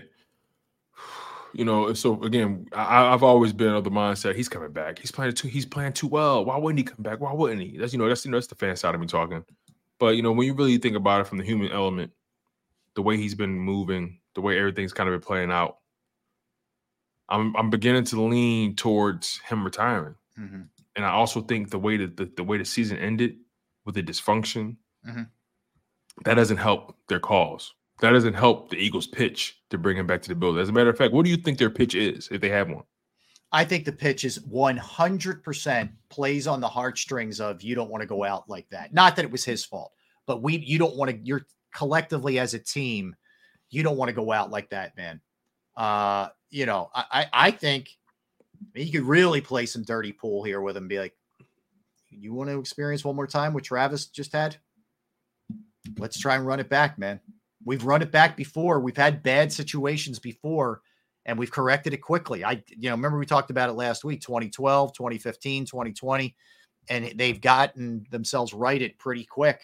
And he's lived through, I think, all of those, right? Yeah, he was drafted by Andy. Andy drafted him. He lived through every up and down rebuild. So there's no better guy than to sort of go that, if you want to go down that road of, hey, Jason, you've experienced every one of our turnarounds. You got one more in you, man. Or you're still playing at a very high level. I don't know. I mean, the hard thing for the Eagles is, can you, he made 14 last year. Can you pay him? He was the highest paid center in football last year. Can you, for all pro, best as position? Listen, you want the best, you got to pay the cost. Yeah. And a guy, the quarterback he was the best. Yep. Yeah. He was legitimately the best. It's no question. It's documented. He was the best center in football last year. Yeah. He just so happens to be 36. Yeah. Yeah. So I don't know. I think Jason's pretty good for the most part at sort of separating. I think that's the objective of what he's been doing this last month or so, or whatever it's been since the season ended, is separating the emotional part of it from, just trying to think clearly about what he should do. I don't know, man. Jason's no, but here's what I was going to say, there's still that athlete in you that's that competitor, man. It's got to be chewing away at you a little bit on the inside, right? Mm-hmm. Listen, Jason's a crier, man. Emotions can his emotions can get the better of him sometimes. So hopefully we can use that to get him back in the building. Hopefully, But ultimately, man, look, I want him to do the best. I want him to make the right decision for himself. Selfishly, I want him to come back, but reasonably, I want him to make the best decision for him and his family, man. I think that's what's important. You gave the game everything you had. You managed to play every single game for the most part in your career. Multi-time All-Pro, Pro Bowl, Super Bowl champion. You're going to the Hall of Fame. You're going to be a first ballot, in my opinion. No debate, no question. He deserves to go out on his own terms. And I'll leave it at that. I agree. I mean, look, the worst thing that you would want is for him to really look diminished out there and getting shoved around, and all of a sudden, he's not that guy. That's that would be a tough one to swallow. And I think he has to. I don't know that you can even think that way if you're a great athlete, but I'm that's just me talking. It'd be a tough one to swallow. Absolutely. With that, so that's going to be one of the things. And again, we got the combines coming up with the 27th. So what is today? The 19th. So it's a week from tomorrow. I think we're going to get that announcement that weekend. That week. Excuse me. Yep. Whether he's going to come back or not. I agree. Yeah, and it's going to be announced on the New Heights podcast. Of course, you know how he's going to do it. Mm-hmm. And we'll see how. And there's going to be some tears involved.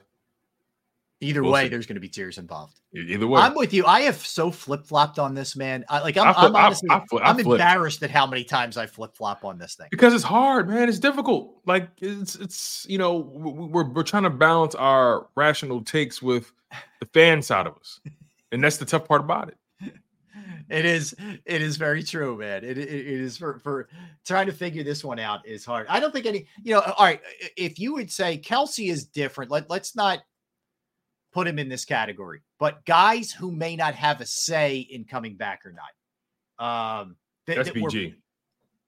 Yeah. You think? Yeah. I think BG, as much as I love BG and I love everything he brought to this team, Super Bowl champion, gave us some of the greatest moments in sports history. I think it's over. Yeah. I think it's over. They need that roster spot. He was a non-factor. I know he wanted 15 I'm starting to feel years. that way myself. All right, let me throw one more. Fletcher Cox. See, I still think there's gas in that tank. No, Fletcher Cox definitely has gas left, but I'm only bringing him back if the number makes sense.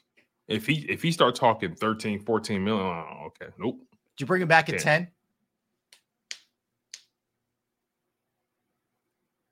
That's 10's a tough one. He was just at 10. Yeah. So the first in 2022, they brought him back at 14. Yeah. And then they brought him back at 10. Because he still maintained the level of play. I think he had a probably better year last year than he did, as crazy as that sounds, than he did in 2022, I think. He put up more sacks in 2022. He did. You're right. But I thought even at the end, I think you noticed him more this year because everybody else around him sucked. That's true. And to his credit, he had to play a lot more snaps, I think, than the year before. But anyway, right.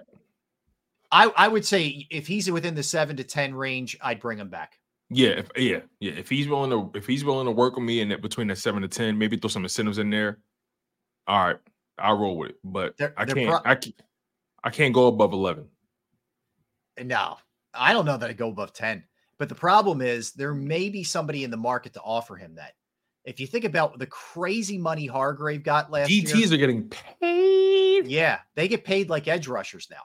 Yes. So some team that's close that could use a D tackle, I think, is going to come in with a bigger number than that. I do. That's going to be interesting. All right. Want to thank everybody in the chat. Want to thank everybody streaming, everybody listening.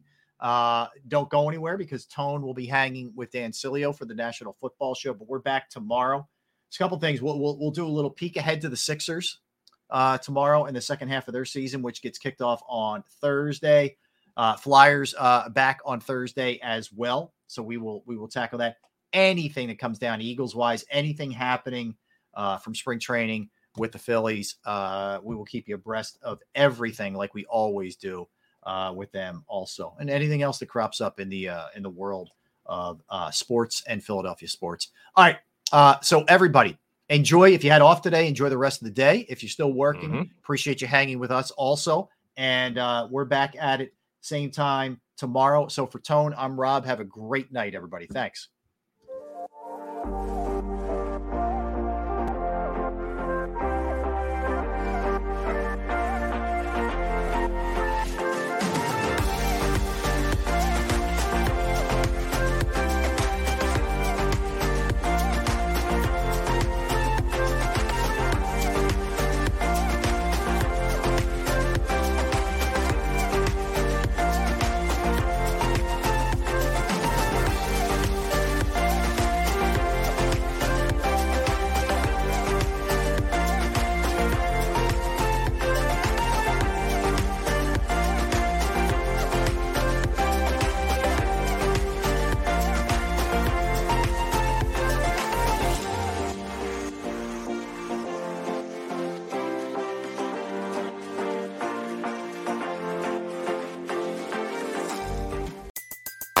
Everybody in your crew identifies as either Big Mac Burger, McNuggets, or McCrispy Sandwich. But you're the Filet-O-Fish Sandwich all day. That crispy fish, that savory tartar sauce, that melty cheese, that pillowy bun. Yeah, you get it. Every time. And if you love the Filet-O-Fish, right now you can catch 2 of the classics you love for just $6. Limited time only. Price and participation may vary. Cannot be combined with any other offer. Single item at regular price. Ba-da-ba-ba-ba.